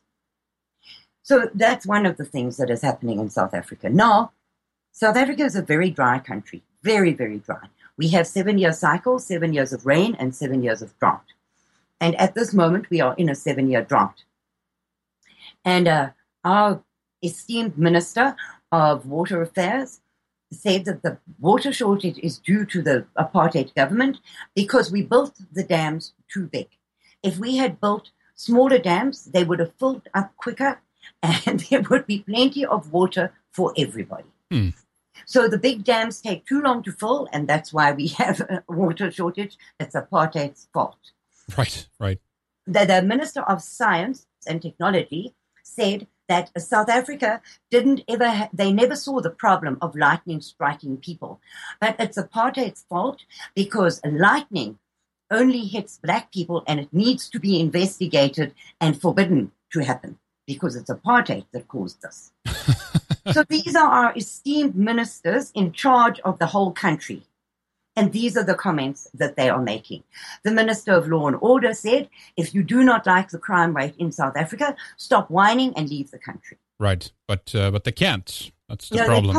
Well, let's speak about that a little bit and what can be done, of course, by others to help the situation, to get to a point where we can start helping each other out, because I still think this boils down to not only the information struggle that I mentioned earlier, but basically people don't know. That's the primary reason. They don't understand. They're fed, first of all, with lies about it. So even if something was raised, they probably will look the other way because they feel, well, they were evil anyway, so they deserve it or something like that. But I mean, I've seen articles from whites in South Africa, well, at least they claim they're from there, that deny not maybe everything. It's a long story that you've shared with us, but many of the things, maybe not specifically about the poverty per se, but there somehow is violence targeting whites in South Africa and whatnot, and they keep writing about it and they keep laughing at it as it doesn't exist, and that those people who speak about it, it's just they're just lying and they're really horrible racists and all these kinds of things. And there seems to be that type of struggle when people go to try to find out. They encounter online as well, of course, not only through the mainstream, but they encounter a lot of material that counters all of this. How do you propose we from the outside, like beyond, of course, listening to people like yourselves, but how can we get a clearer picture? Is there anybody that's done a more definitive documentary on these kinds of things that you're talking about, or is there any independent media that had covered a lot of the things that you talk about? You know what the problem is, Henrik, and this is a very, very sad truth. The same activist that I told you about, Sunette Bridges, now she took some of those people from Coronationville, and she is trying to build a place called Plainfillet. They bought the land, and they are putting up really good houses, and they are trying to start a self-supporting community of whites. And if it's successful, they will then build more Plainfillets. So some people came out, a BBC contingent came out, and some press people from Belgium came out to film Plainfillet and what is happening there. Well, it cost her an awful lot of money to set this whole thing up and to accommodate the film teams and everything. What the end result of that was a totally biased documentaries that came out on the part of these film companies that said that she particularly was an incredible racist and was trying to go back to the apartheid era. They did not see one thing good in what she was doing, not a thing good about it. Of course. So now the South Africans are a little bit disenchanted with the world press and very unhappy when they come in to film things because they know that the sympathy is not going to be there. The minds are made up before they go and do these documentaries. Of course, yeah. So you'll find a BBC documentary was done in the white squatter camps by a black British guy. I can't remember his name right now. It was two videos were made by him, but also making a kind of a laugh in your sleeve about these whites, because, well, they're such big bad people. Right. Yeah. Now, the American Freedom Party recently sent an observer over to South Africa, a Canadian guy. They sent him over to South Africa on a fact-finding mission to come back and write a book and a pictorial study of what he found over there. He has just recently come back, maybe 6 weeks ago, and is busy writing the book with some South African authors. But I was instrumental in setting up his tour. So I set him up with the squatter camp people, etc., and did his itinerary. So I know exactly what he saw and he came back horrified. Mm. The problem is, who buys books? Right. Who cares enough to buy? Well, that's what I'm saying. That's why I'm talking about independent people, of course, who can look at it objectively and also go in there with with cameras. And I mean, it's never going to come from BBC, because I think part of this as well is part of the propaganda that they cover when it comes to what's happening in South Africa is intended to be targeted towards the whites in that country, right? So the British need to know that, look here, this is what happens when you go this way, kind of thing, So it's different ways and capabilities. They're trying to keep people in check, but that's what I'm saying. We need like an independent film company or something that can really go and detail this and share this for free online on the web. I know all of this costs money. I know this would take time and all of this, but that's, in my view, that's one of the first things that have to be established, that the information have to get out to people so that they can make that judgment for themselves and realize what is at stake, Well, we have some small personal people, not independent companies. We have very, very brave South Africans doing exactly that now, putting up YouTubes. There's a website, Stop the White Genocide in South Africa. The lady who runs that website puts up a YouTube every single month detailing all the white murders and all the bad things that have happened in South Africa that month. Now, what you have to understand is that in South Africa, you can be disappeared. And my fear is that these people are painting such a large target on their own backs by being patriots and being stand-up, truth-telling people, that they will just disappear from sight, because they are definitely putting targets on their own backs. Right, yeah. A friend of mine works extremely hard in all the squatter camps in South Africa. She has branches in every province, which is a state in South Africa, in the United States. And she has volunteers. Now, they don't get paid astronomical salaries. They don't get paid anything. And these are white people who are unemployed, devoting every second of their time to their fellow white South Africans. Now, trying to get somebody like that out of the country is an absolute nightmare. You just cannot do it. You cannot do it. The government says the whites must go back, and they put it in print and they say it in Parliament. The whites must go back to Europe where they belong. But if you try and get your paperwork together to go somewhere, because you're not going back anywhere, if you've been in South Africa 400 years, what are you? My father is Dutch, my mother is Scots. Where do I belong? What am I? Who am I? Well, so, I'd say you're European. Your ancestors have lived in Europe for thousands of years. That's.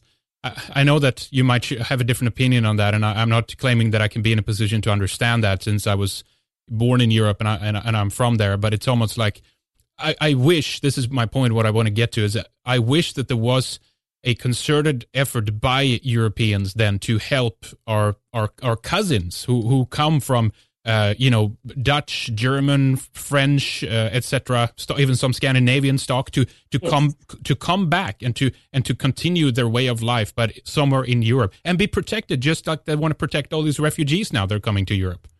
Yes, absolutely. But you see, from my research, as I understand it, either the United Nations or Amnesty International has to declare South Africa an unsafe country for whites.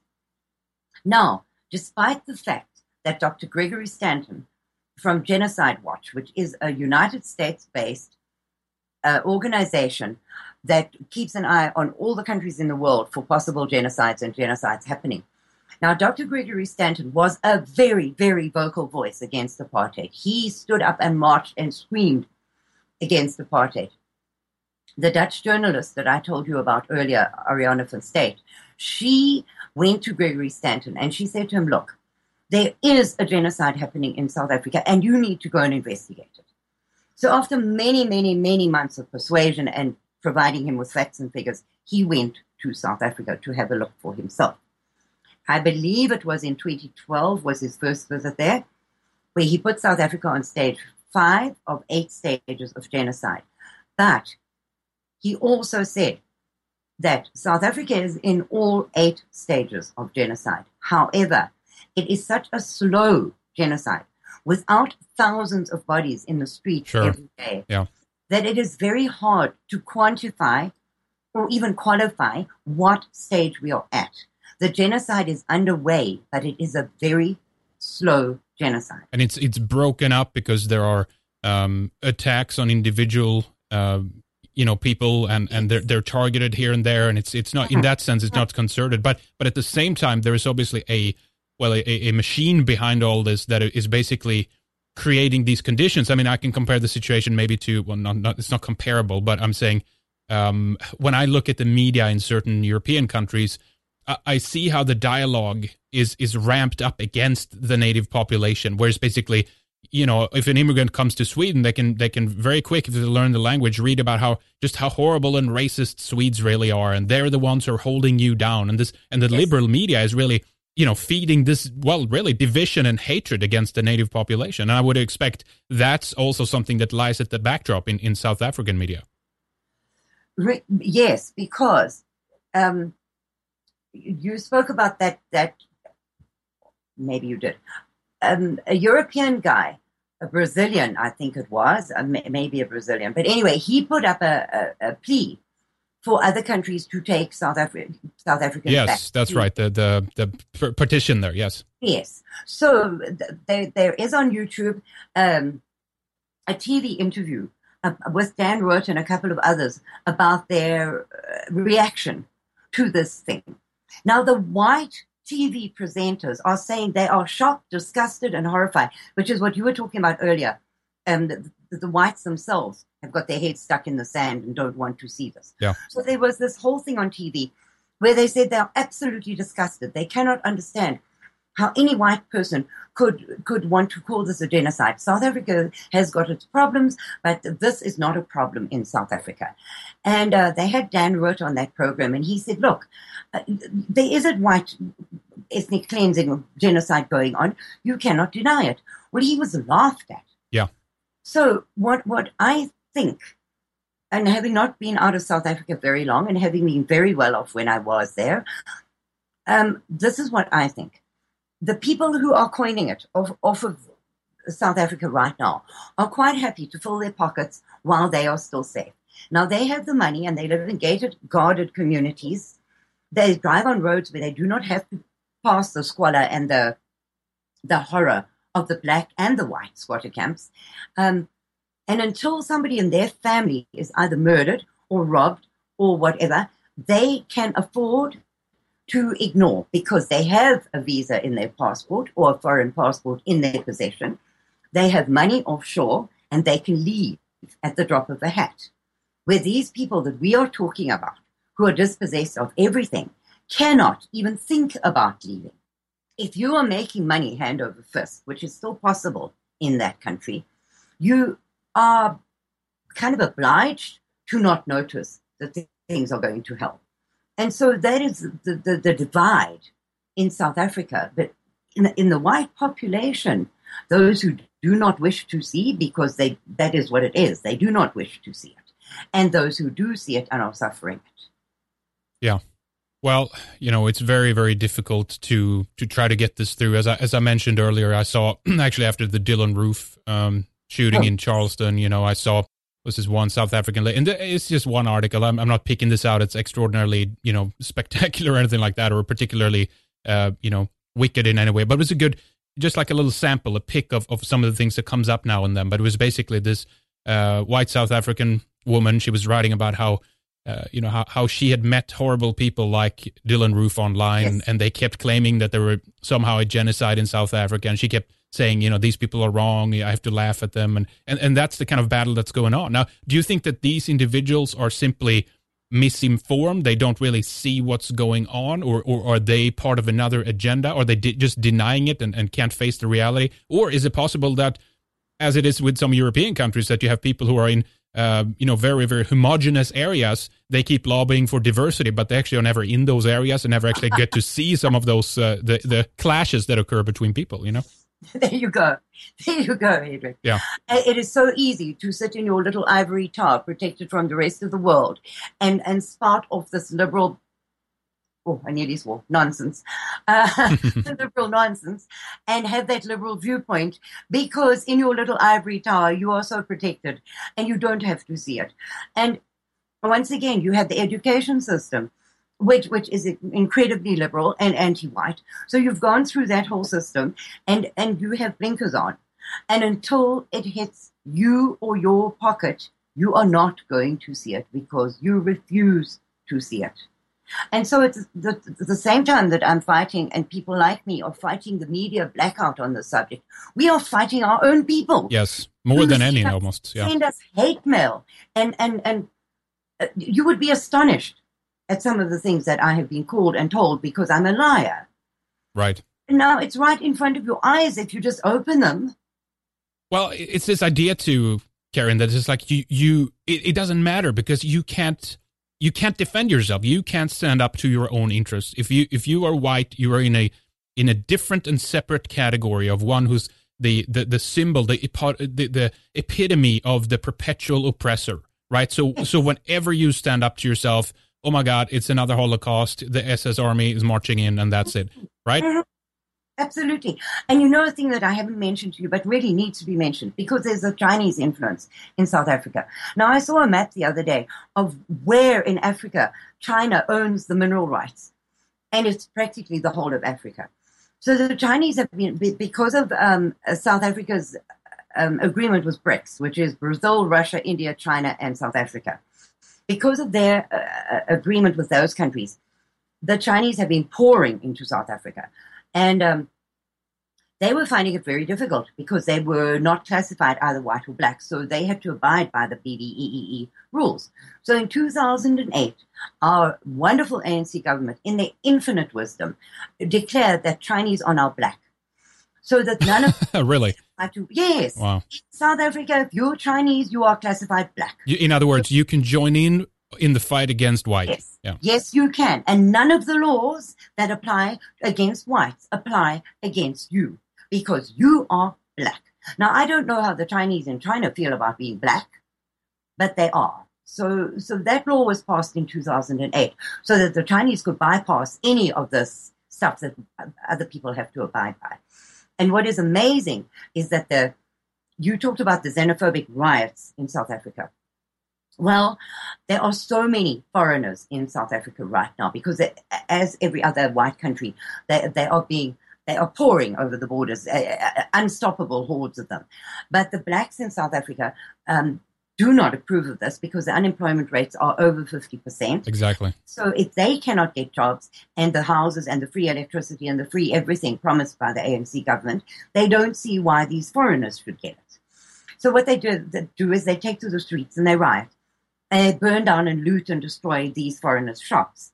But another thing we have not addressed is that Winnie Mandela invented torture called necklacing. Now, Winnie Mandela invented this against one of her little guys who was a murderous little horror that turned against her. So she had him necklaced.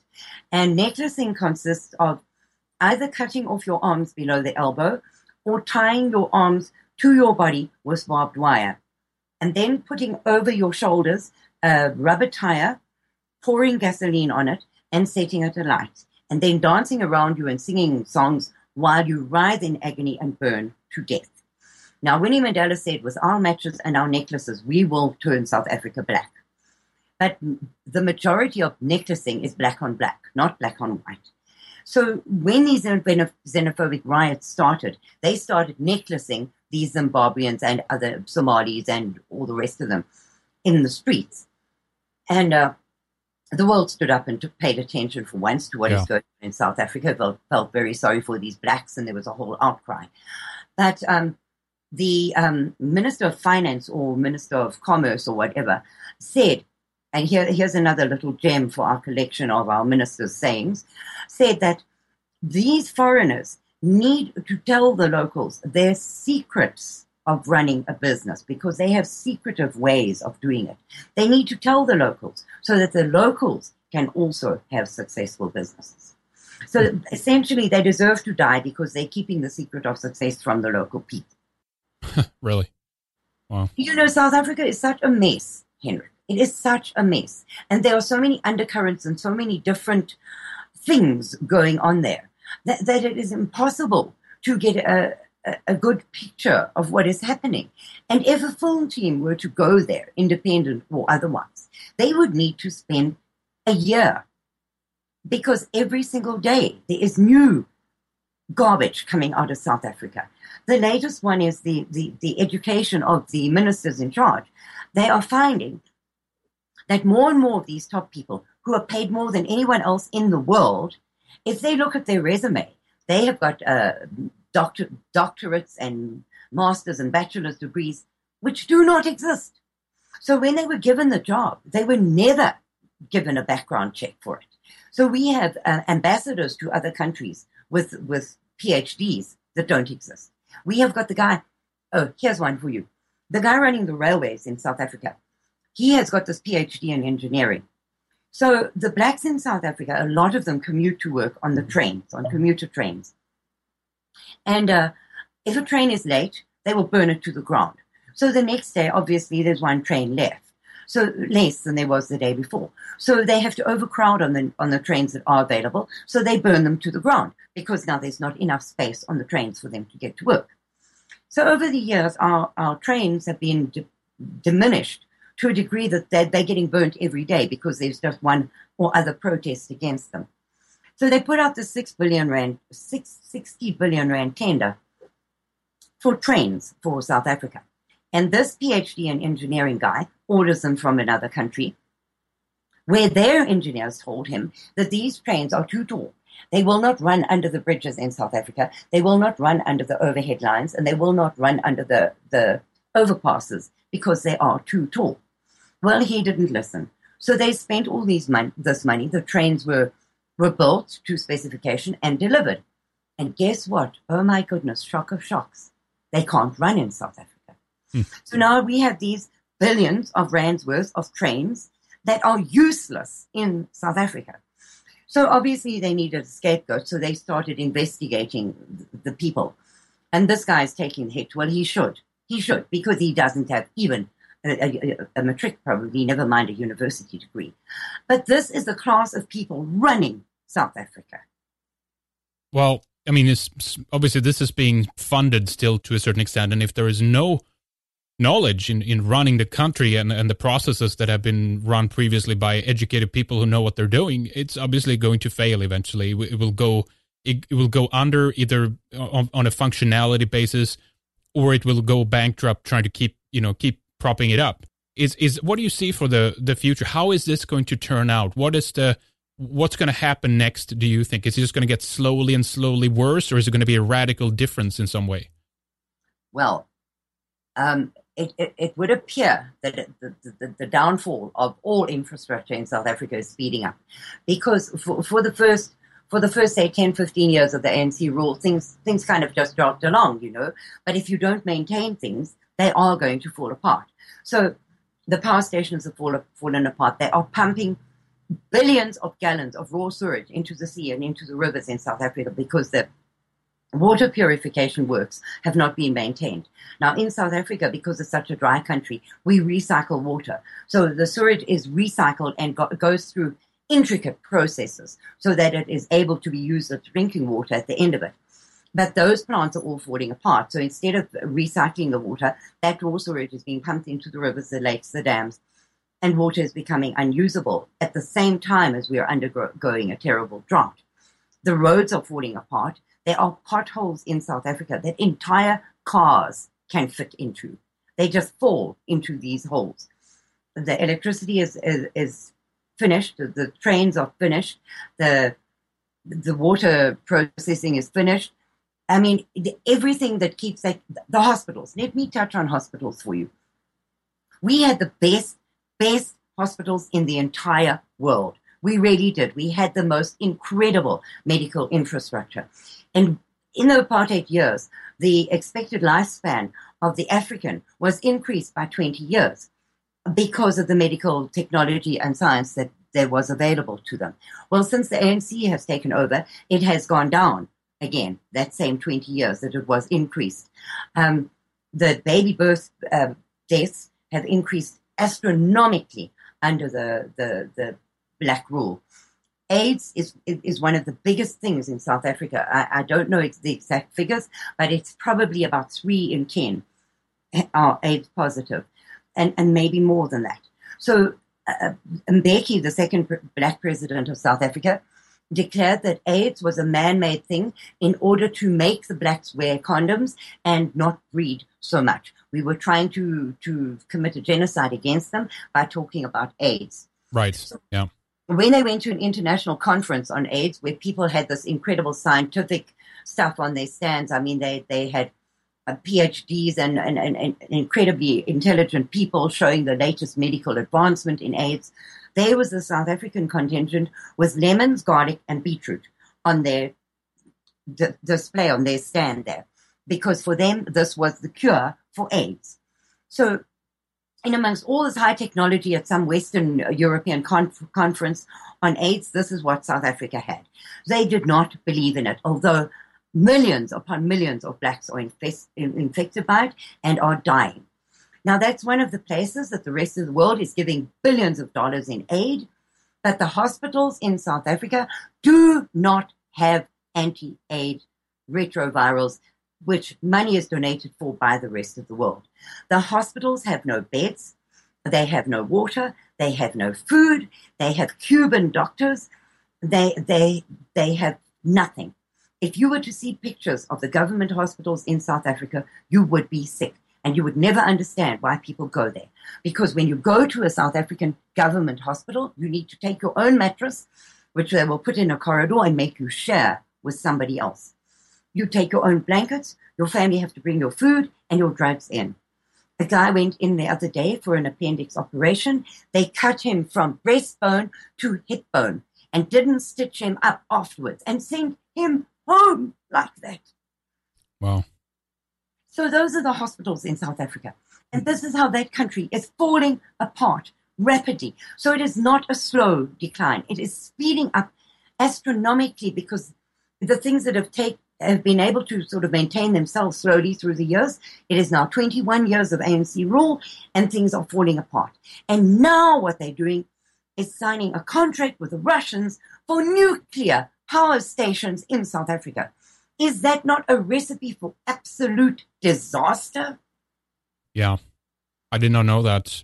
I think partially, Karin, that if there is such a thing as a success story in people basically going their own way, as you said before, want a desire to be left alone and to preserve who they are and live in their own way on their own terms, and if that is something that has been a recipe of success. Not only, of course, do our controllers need to rewrite that story and say, actually, it was horrible, it was the worst thing the world has ever seen, let's never do it again. But I think that's done in a concerted effort to try to basically say, if you go that way, you're never going to be successful, because in the times we're in right now, they want to try to achieve a multicultural utopia. I think some people generally sincerely believe within the system that's promoting it that this is going to be achieved. I suspect there are other peoples, maybe higher up the ranks, that knows that this never will be able to be achieved, but they're creating these conditions for other reasons that could be debated, of course. But it's built on a premise of egalitarianism, of equality, of this thing that there's a deep, desperate desire for this multicultural utopia to work. We have to assume that everyone is equal and they can do everything as well as everyone else can. It doesn't matter. There's no difference between us.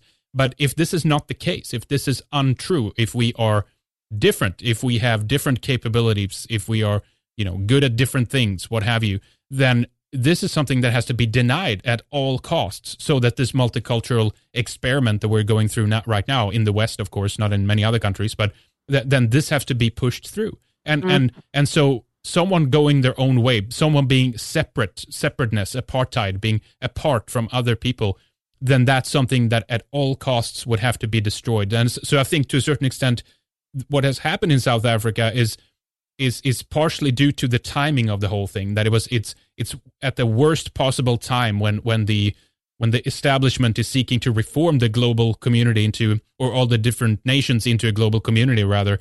And that's one of the things that happened, that this success story that you guys had to be destroyed for them to be able to pull through and convince everyone else that, in fact, it was not good. They didn't have anything. It was, in fact, a horribly suppressive system that was holding everyone down. And it's finally now that, you guys are free from this oppression that the country is finally going to bloom into its full potential, right?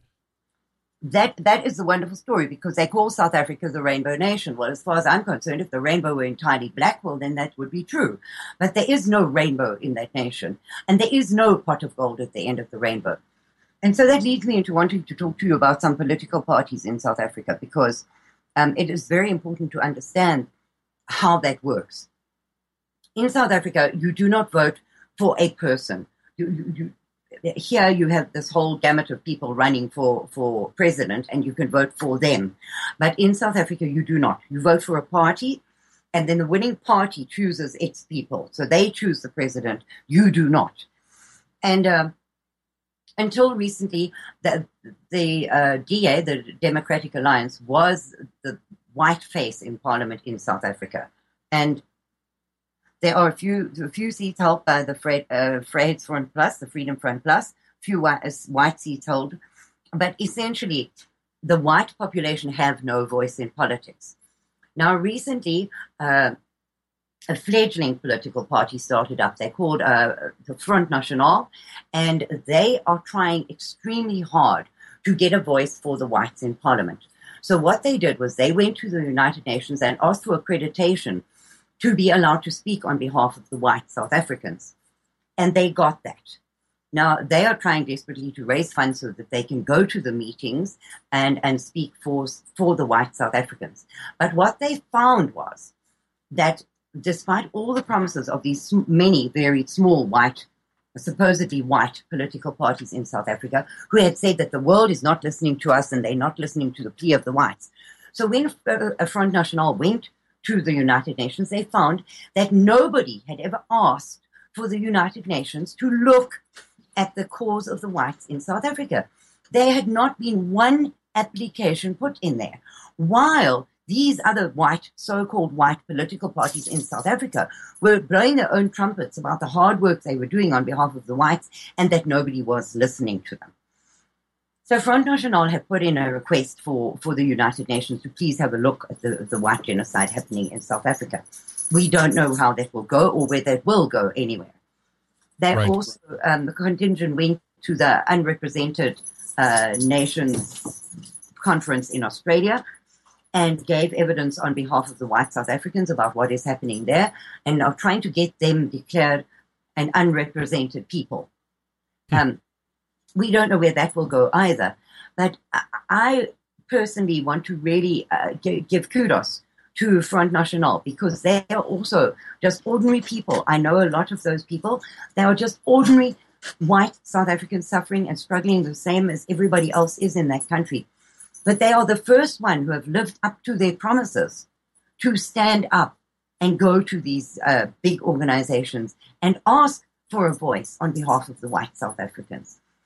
They're also the ones who stood up and organized defending the statues when that whole Rhodes statue throat pooper had happened and they were going to pull it down. They sent people to protest and to protect other white South African hero statues in South Africa. They have offered a home for them because they are going to be taken down. They have offered a home for them so that they can be kept instead of destroyed. We don't know where that is going to go either, whether they will be just broken down. But I must say that there is an awakening in South Africa and in a very small degree across the world to what the whites are suffering in South Africa. There is a small glimmer of hope. But the thing that the South Africans want most, and they still want it to this day, is a Volksstaat, a homeland that belongs to them. And they have suggested the Cape, where they first landed, where there were no blacks, where there are no blacks who have a claim to the land, and they have suggested that they get given that back.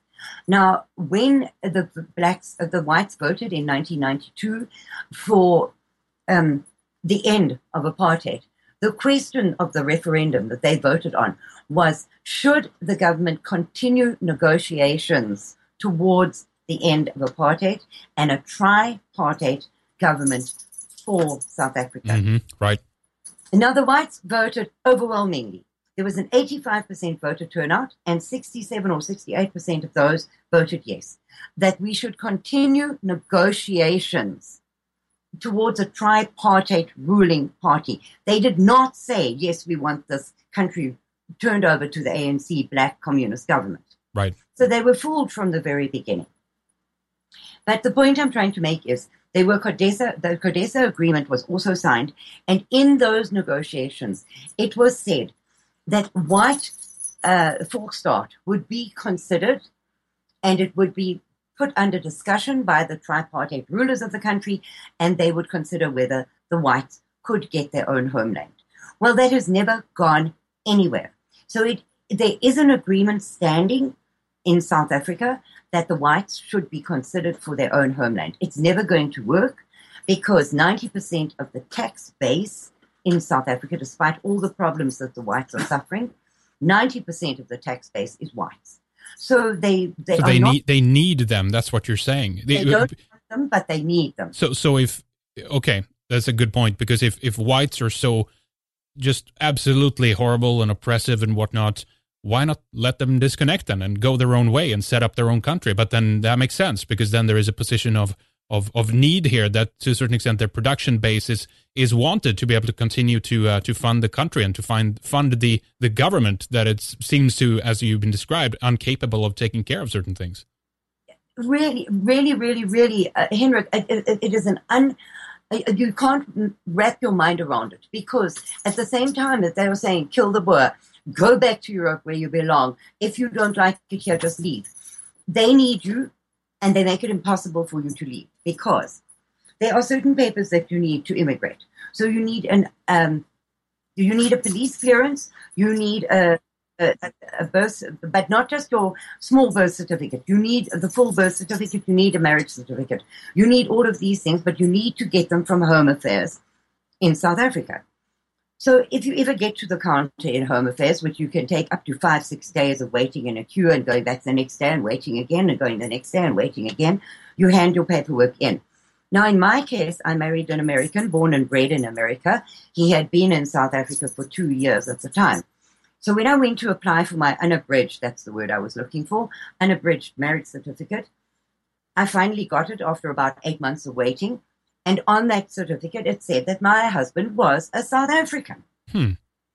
So I had to go back and undergo the whole process again. And then you have to get a police clearance. Well, that can take 2 years for them to get to you.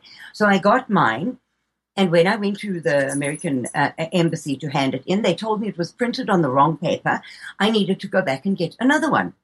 So you go back and you apply again, and that takes another 2 years, by which time many of your other papers have expired, so you need to start from the beginning again. So you understand that even if you have the means and the qualifications to go to another country, the South African government makes it so impossible for you that you cannot get your paperwork together.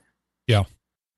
It's amazing. I mean, what you've said already, obviously, then there is no desire to let people split off. But let's for a moment talk about what potentially, in your view, could be an ideal situation. Because as it stands right now, it's actually in many countries where there are a fairly large population that the political system is no longer able and capable to facilitate the different needs and interests. And the more, well, we know what diversity means. It means less white people, but the more diversity we get in some of our Western countries or countries founded by Europeans, the more difficult it also becomes, because all these different people have tremendously different needs. They have different backgrounds and cultures and all this kind of stuff. So it falls out of the hands of the politicians. But that would imply that maybe we're heading in a direction of smaller regions, at least maybe temporarily, not as the final kind of workaround on this. But do you think that it's possible that something like that might be able to occur in South Africa? I mean, what would you wish for? What would be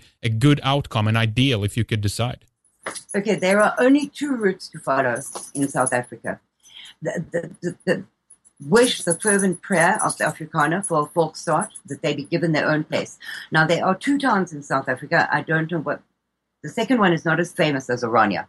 There is Orania, which is a town that was bought by a White Afrikaner group. It is a totally white town.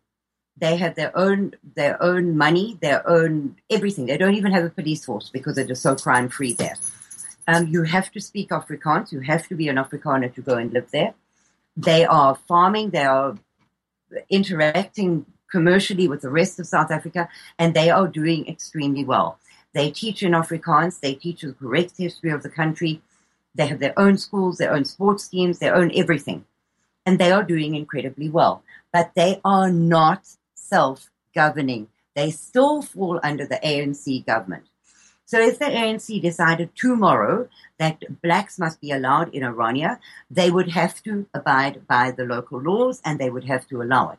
So although they are an incredibly successful town, where they have built from a ghost town to a farming, educating community that has got everything that a community needs, and they are clean, tidy, prosperous, everything, that they still fall under the ANC government. So it could change tomorrow, right? Exactly. Yeah. They have already fended off a lands claim, which is another thing we haven't touched on, but they have already fended off one because the people who wanted to claim the land that they built on, they paid them cash and they went away with their claim. But another claim could happen tomorrow, and the government could just as easily say, listen, you're not going to pay it out in cash. We are taking this land and we are giving it to a black tribe whose ancestor 500 years ago maybe grazed a goat there, because that's all you have to say happened, and that land belongs to your tribe. So it could happen tomorrow, but it is also a proof that Afrikaner self-governance is very good for the country and can work. Now, that is first prize for the Afrikaners in South Africa, because they say they are as African as anybody else. They have a right to be there, and they are not leaving. Despite the murders and despite the torture and despite everything, they are not leaving. That is first prize for them. I don't know whether I believe that will work or not. There are days when I think so, and there are other days when I think, oh my goodness, they are still going to be surrounded, outnumbered by black people who are going to flood into their white country in the hopes of making a buck, and the whole cycle will start again. Right. So yeah. I don't know what I believe about that. But if that is what the Afrikaners want, then in my prayers, that is, and in my talks, that is what I want for them, because I can't make up their minds for them, and I can't decide what is best for them. So being their number one prize, I truly hope that that can come to being and that they can have their own place finally. But for me, as somebody who left, and I did not flee the country, I had no intentions of leaving. I met and married an American, and he could not get a job in South Africa as a white man. And after 2 years there, he said, look, a man's man does not be supported by his wife. This is just not acceptable, and I'm taking you to my home where I can get a job and I can support you. Yeah. So I had no intentions of leaving. I didn't flee the country. I came here because I love my husband dearly. He's a good man. He wanted to look after me, and I cannot deny him that. So here I am. But in a way, it's a good thing, because I'm much freer here to speak out against the injustices. Yeah. Do you travel back regularly, or? I cannot. The ANC will disappear me at the airport. Right. If I land in South Africa, I will not make it into the. So they know about you. They have you on the radar. Yeah. Yes, they do. I have an enormous target on my back. Enormous. I cannot go back there. So the other thing that I think would be a good thing for South Africans is to be allowed to go back to their European roots. Yeah. Now, despite the fact that they are kicking and fighting and don't want to do that, it would probably be the safest route for them. But we would then need to send, the other countries would need to send in airlifts to get these 1 million of them living in informal settlements, to get them out of there, because there's no way that those people could leave. And with every country in the world being invaded by black hordes and Muslim hordes, they do not have the financial ability to bring in more people that they would be fully responsible for until they got on their feet. So they would need to airlift them out, provide them with housing and employment and until they could get back on their feet and become contributing citizens to that country. So either of those solutions I don't see happening. I just see that if Julius Malema and his economic freedom fighters take over that country, they have a plan in place called Uhuru. And if that were to happen and their Uhuru became real, within 48 hours, they intend to get rid of every white in the country, to murder them and kill them. And they have plans in place which are perfectly viable. It could happen. It's not an African dream. It is an absolute possibility because the whites are spread out all over the place and easily targeted by determined black hordes of people. Now, that is my fear, that in a short period of time, the whites will be wiped out and the rest of the world will say, oh my goodness, how did that happen? We never saw it coming and oh, how sad, and move on with their lives. Right. Now, That is a very doom and gloom picture, but the other two possibilities are so unlikely, a forced start or refugee status and being flown out of the country en masse. What is left? Yeah.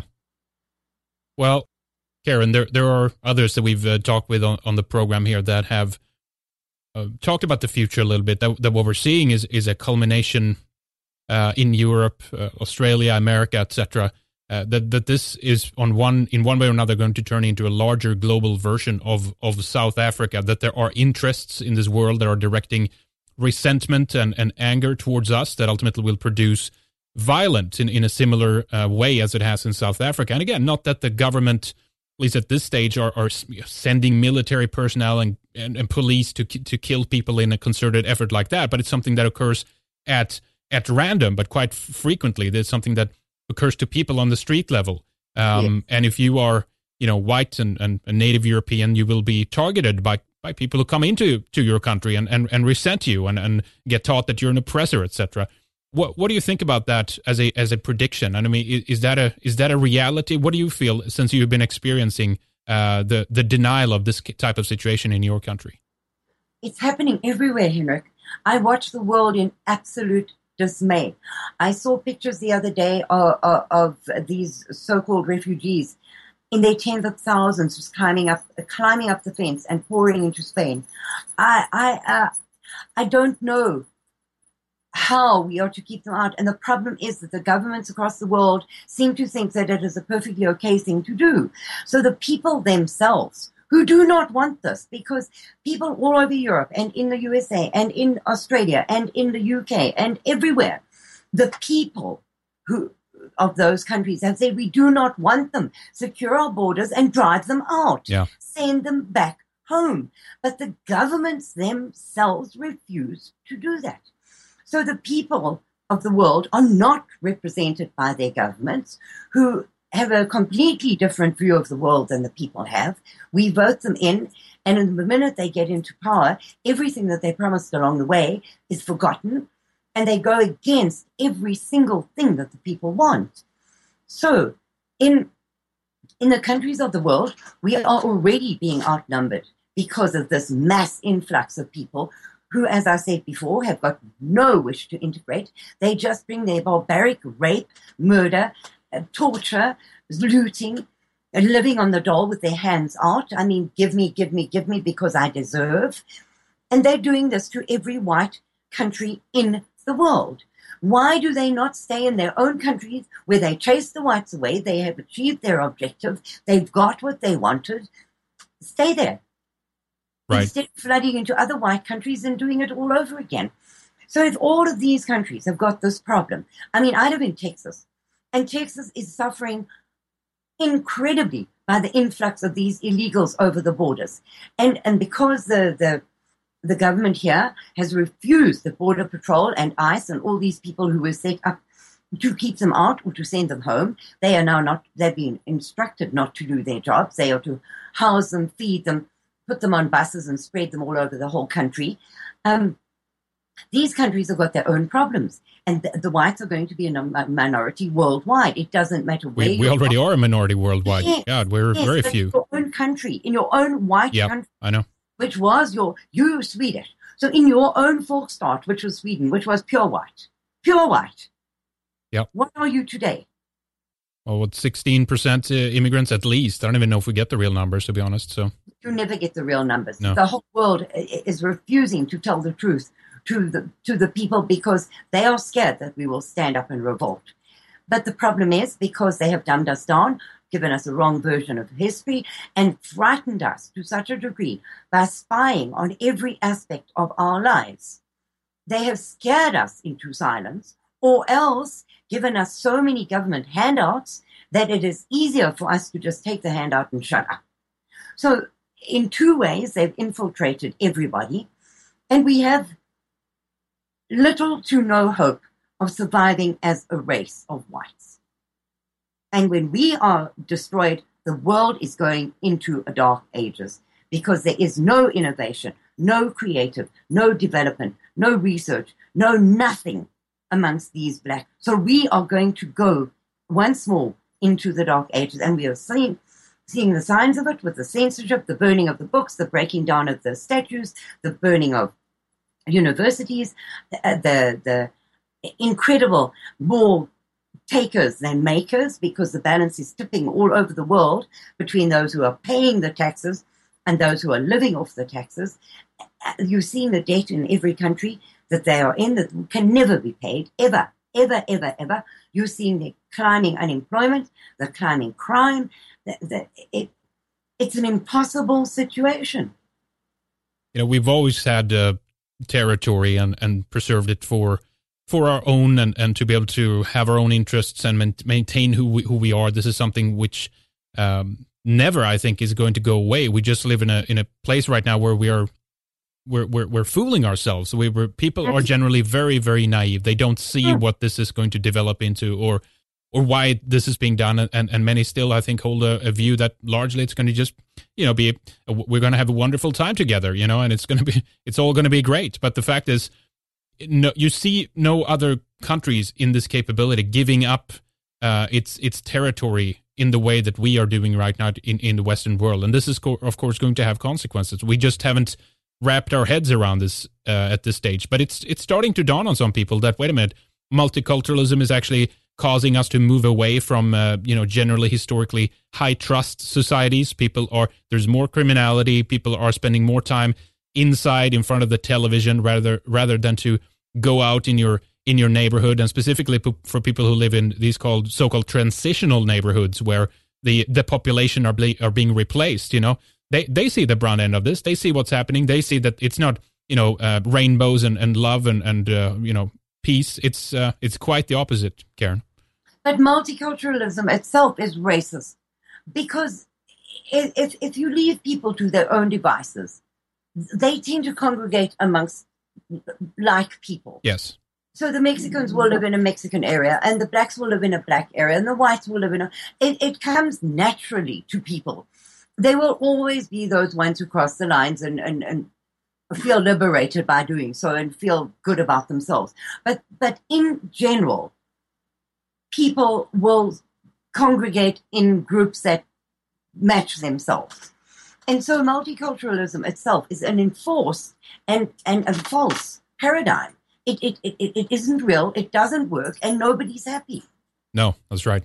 Well, I mean, it's a flat-out replacement of the population. They're officially, I've mentioned it many times, but there are official United Nations reports that are talking about, one of the excuses, there's many different excuses. So sometimes they say, well, the refugees, they have to escape. In another instance, well, they come so that they too can have access to an economy and a good life. And then in the next moment, no, it's actually because you are not having any children and they need to replace you. They need to come in and be workers of all the jobs that you refuse to do. And we get all these different excuses all the time. But no matter what excuse they give us, it leads to one thing, and that's the replacement of a people and a population and a driving out of them. And you see, largely due to what you just mentioned, people want to be with their own. So you see white flight in most of these countries, and they go to other areas. The question is, where are we going to be able to be? Where are we going to be left alone? Where are we going to be able to live in the way we want without being forced into a situation where we no longer have freedom of association, Karin? You know what, Henrik? Now, I am the most pacifist person in the world. I really am. I do not believe in violence in any form or shape. I retreat from it. But the only, and it makes me sick to my stomach to even think about it, the only thing that is going to save us is if we stand together. Now, I've been preaching that in South Africa for a very long time because the English and the Afrikaners hate each other with a passion unbelievable. Too bad.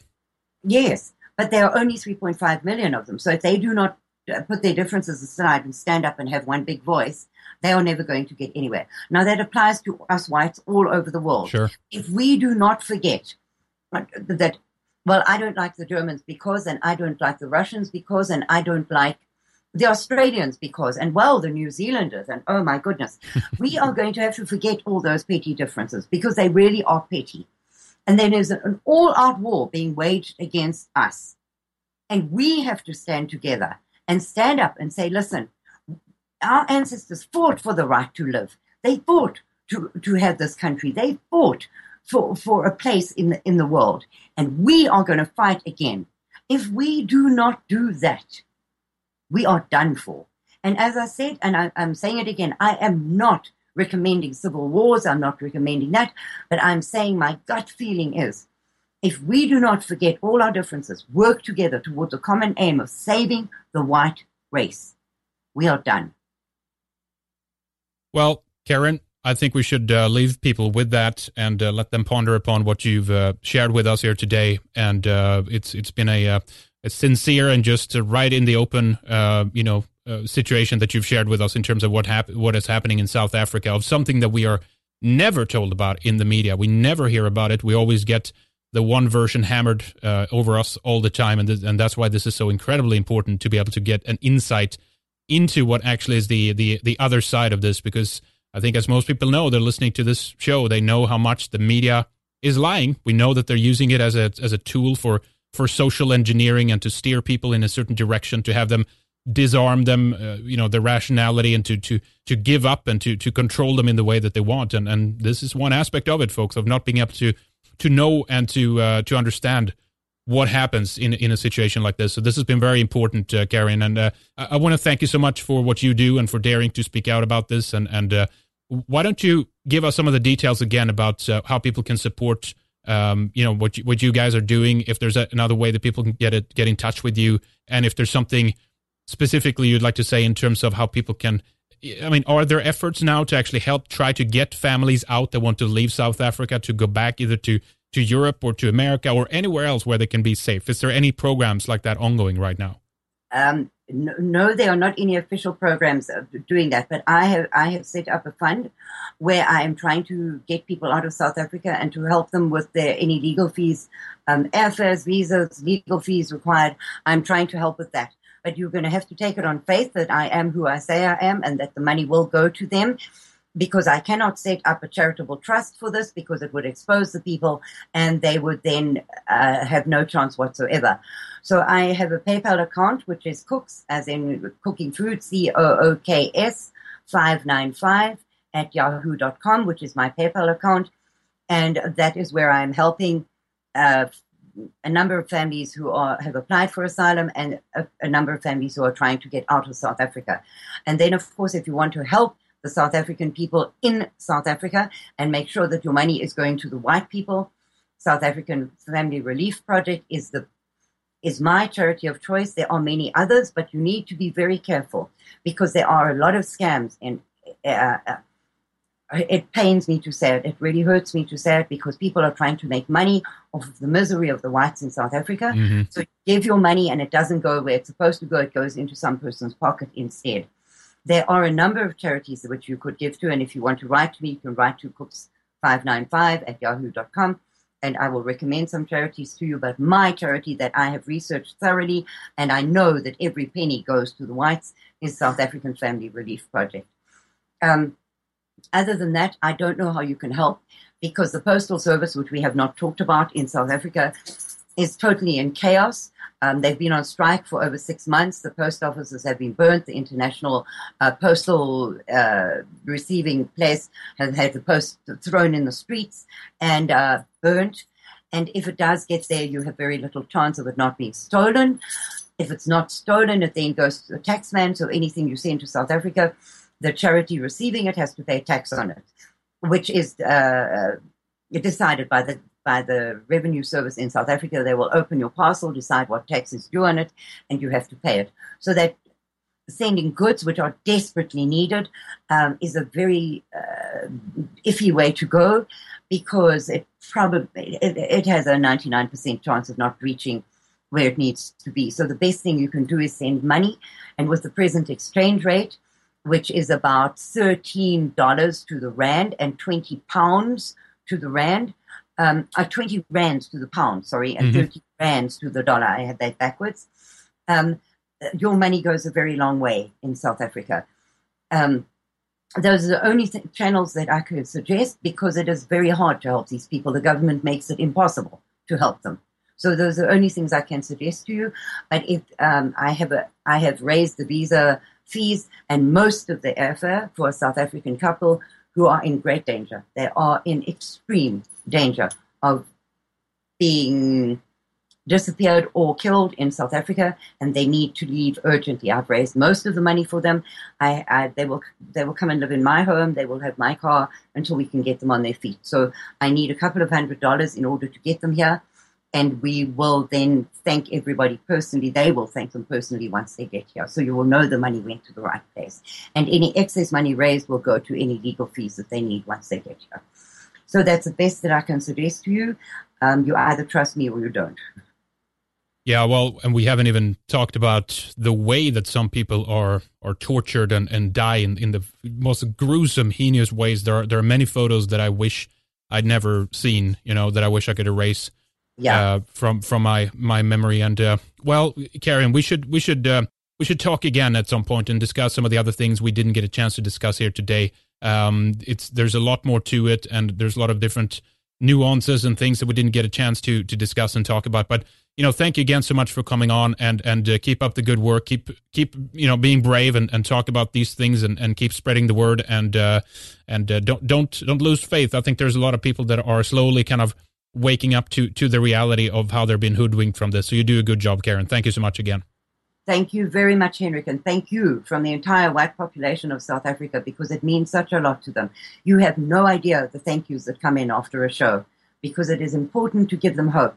And shows like yours are giving them hope that the world does care, that they're not left on the tip of Africa, dying like flies and nobody caring.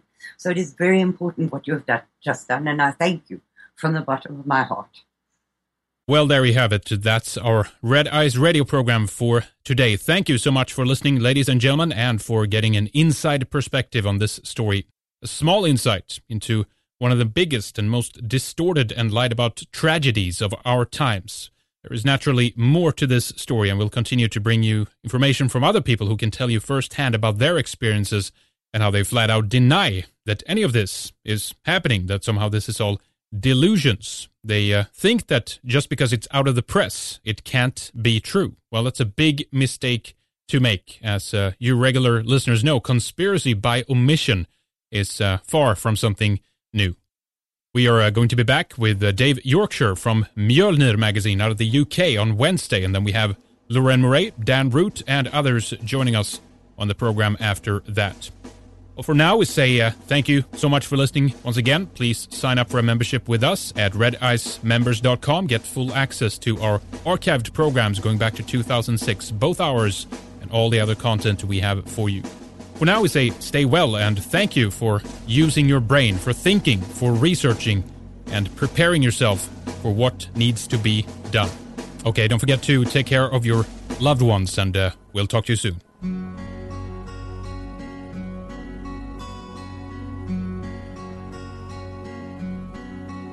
Op 'n berg in die nag lê ons in donker en wag. In die modder en bloed lê ek koud, streepsak en reën kleef teen my. En my huis en my plaas tot kole verbrand, sodat hulle ons kan vang. Maar daai vlamme en vuur brand nou diep, diep binne my. Delarai, sal jy die boere kom lei, delarai, generaal, soos een man sal ons om jou val, generaal, delarai, oor die kakies wat lag, 'n handjie van ons, teen 'n hele groot macht, en die kranse lê hier teen ons rug, hulle dink dis verby, maar die hart van 'n boer lê dieper en wyer, hulle gaan dit nog sien. Op 'n ver kom hy aan, die leeu van die Wes-Transvaal. Delarai, sal jy die boere kom lei, delarai, generaal, soos een man sal ons om jou val, generaal, delarai, sal jy die boere kom lei, delarai, generaal, soos een man sal ons om jou val, generaal, delarai, want my vrou en my kind lê in 'n kamp en vergaan, en die kakies se mik loop oor 'n nasie wat weer op sal staan.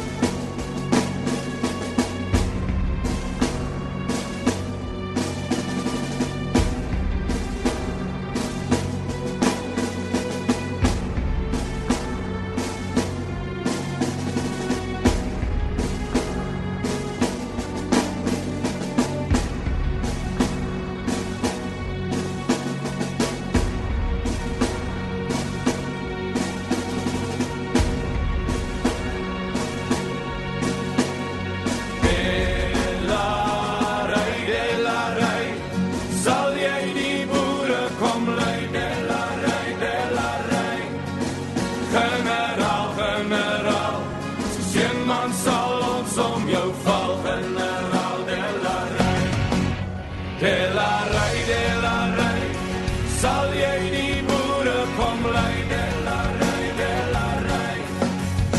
generaal, soos een man sal ons om jou val.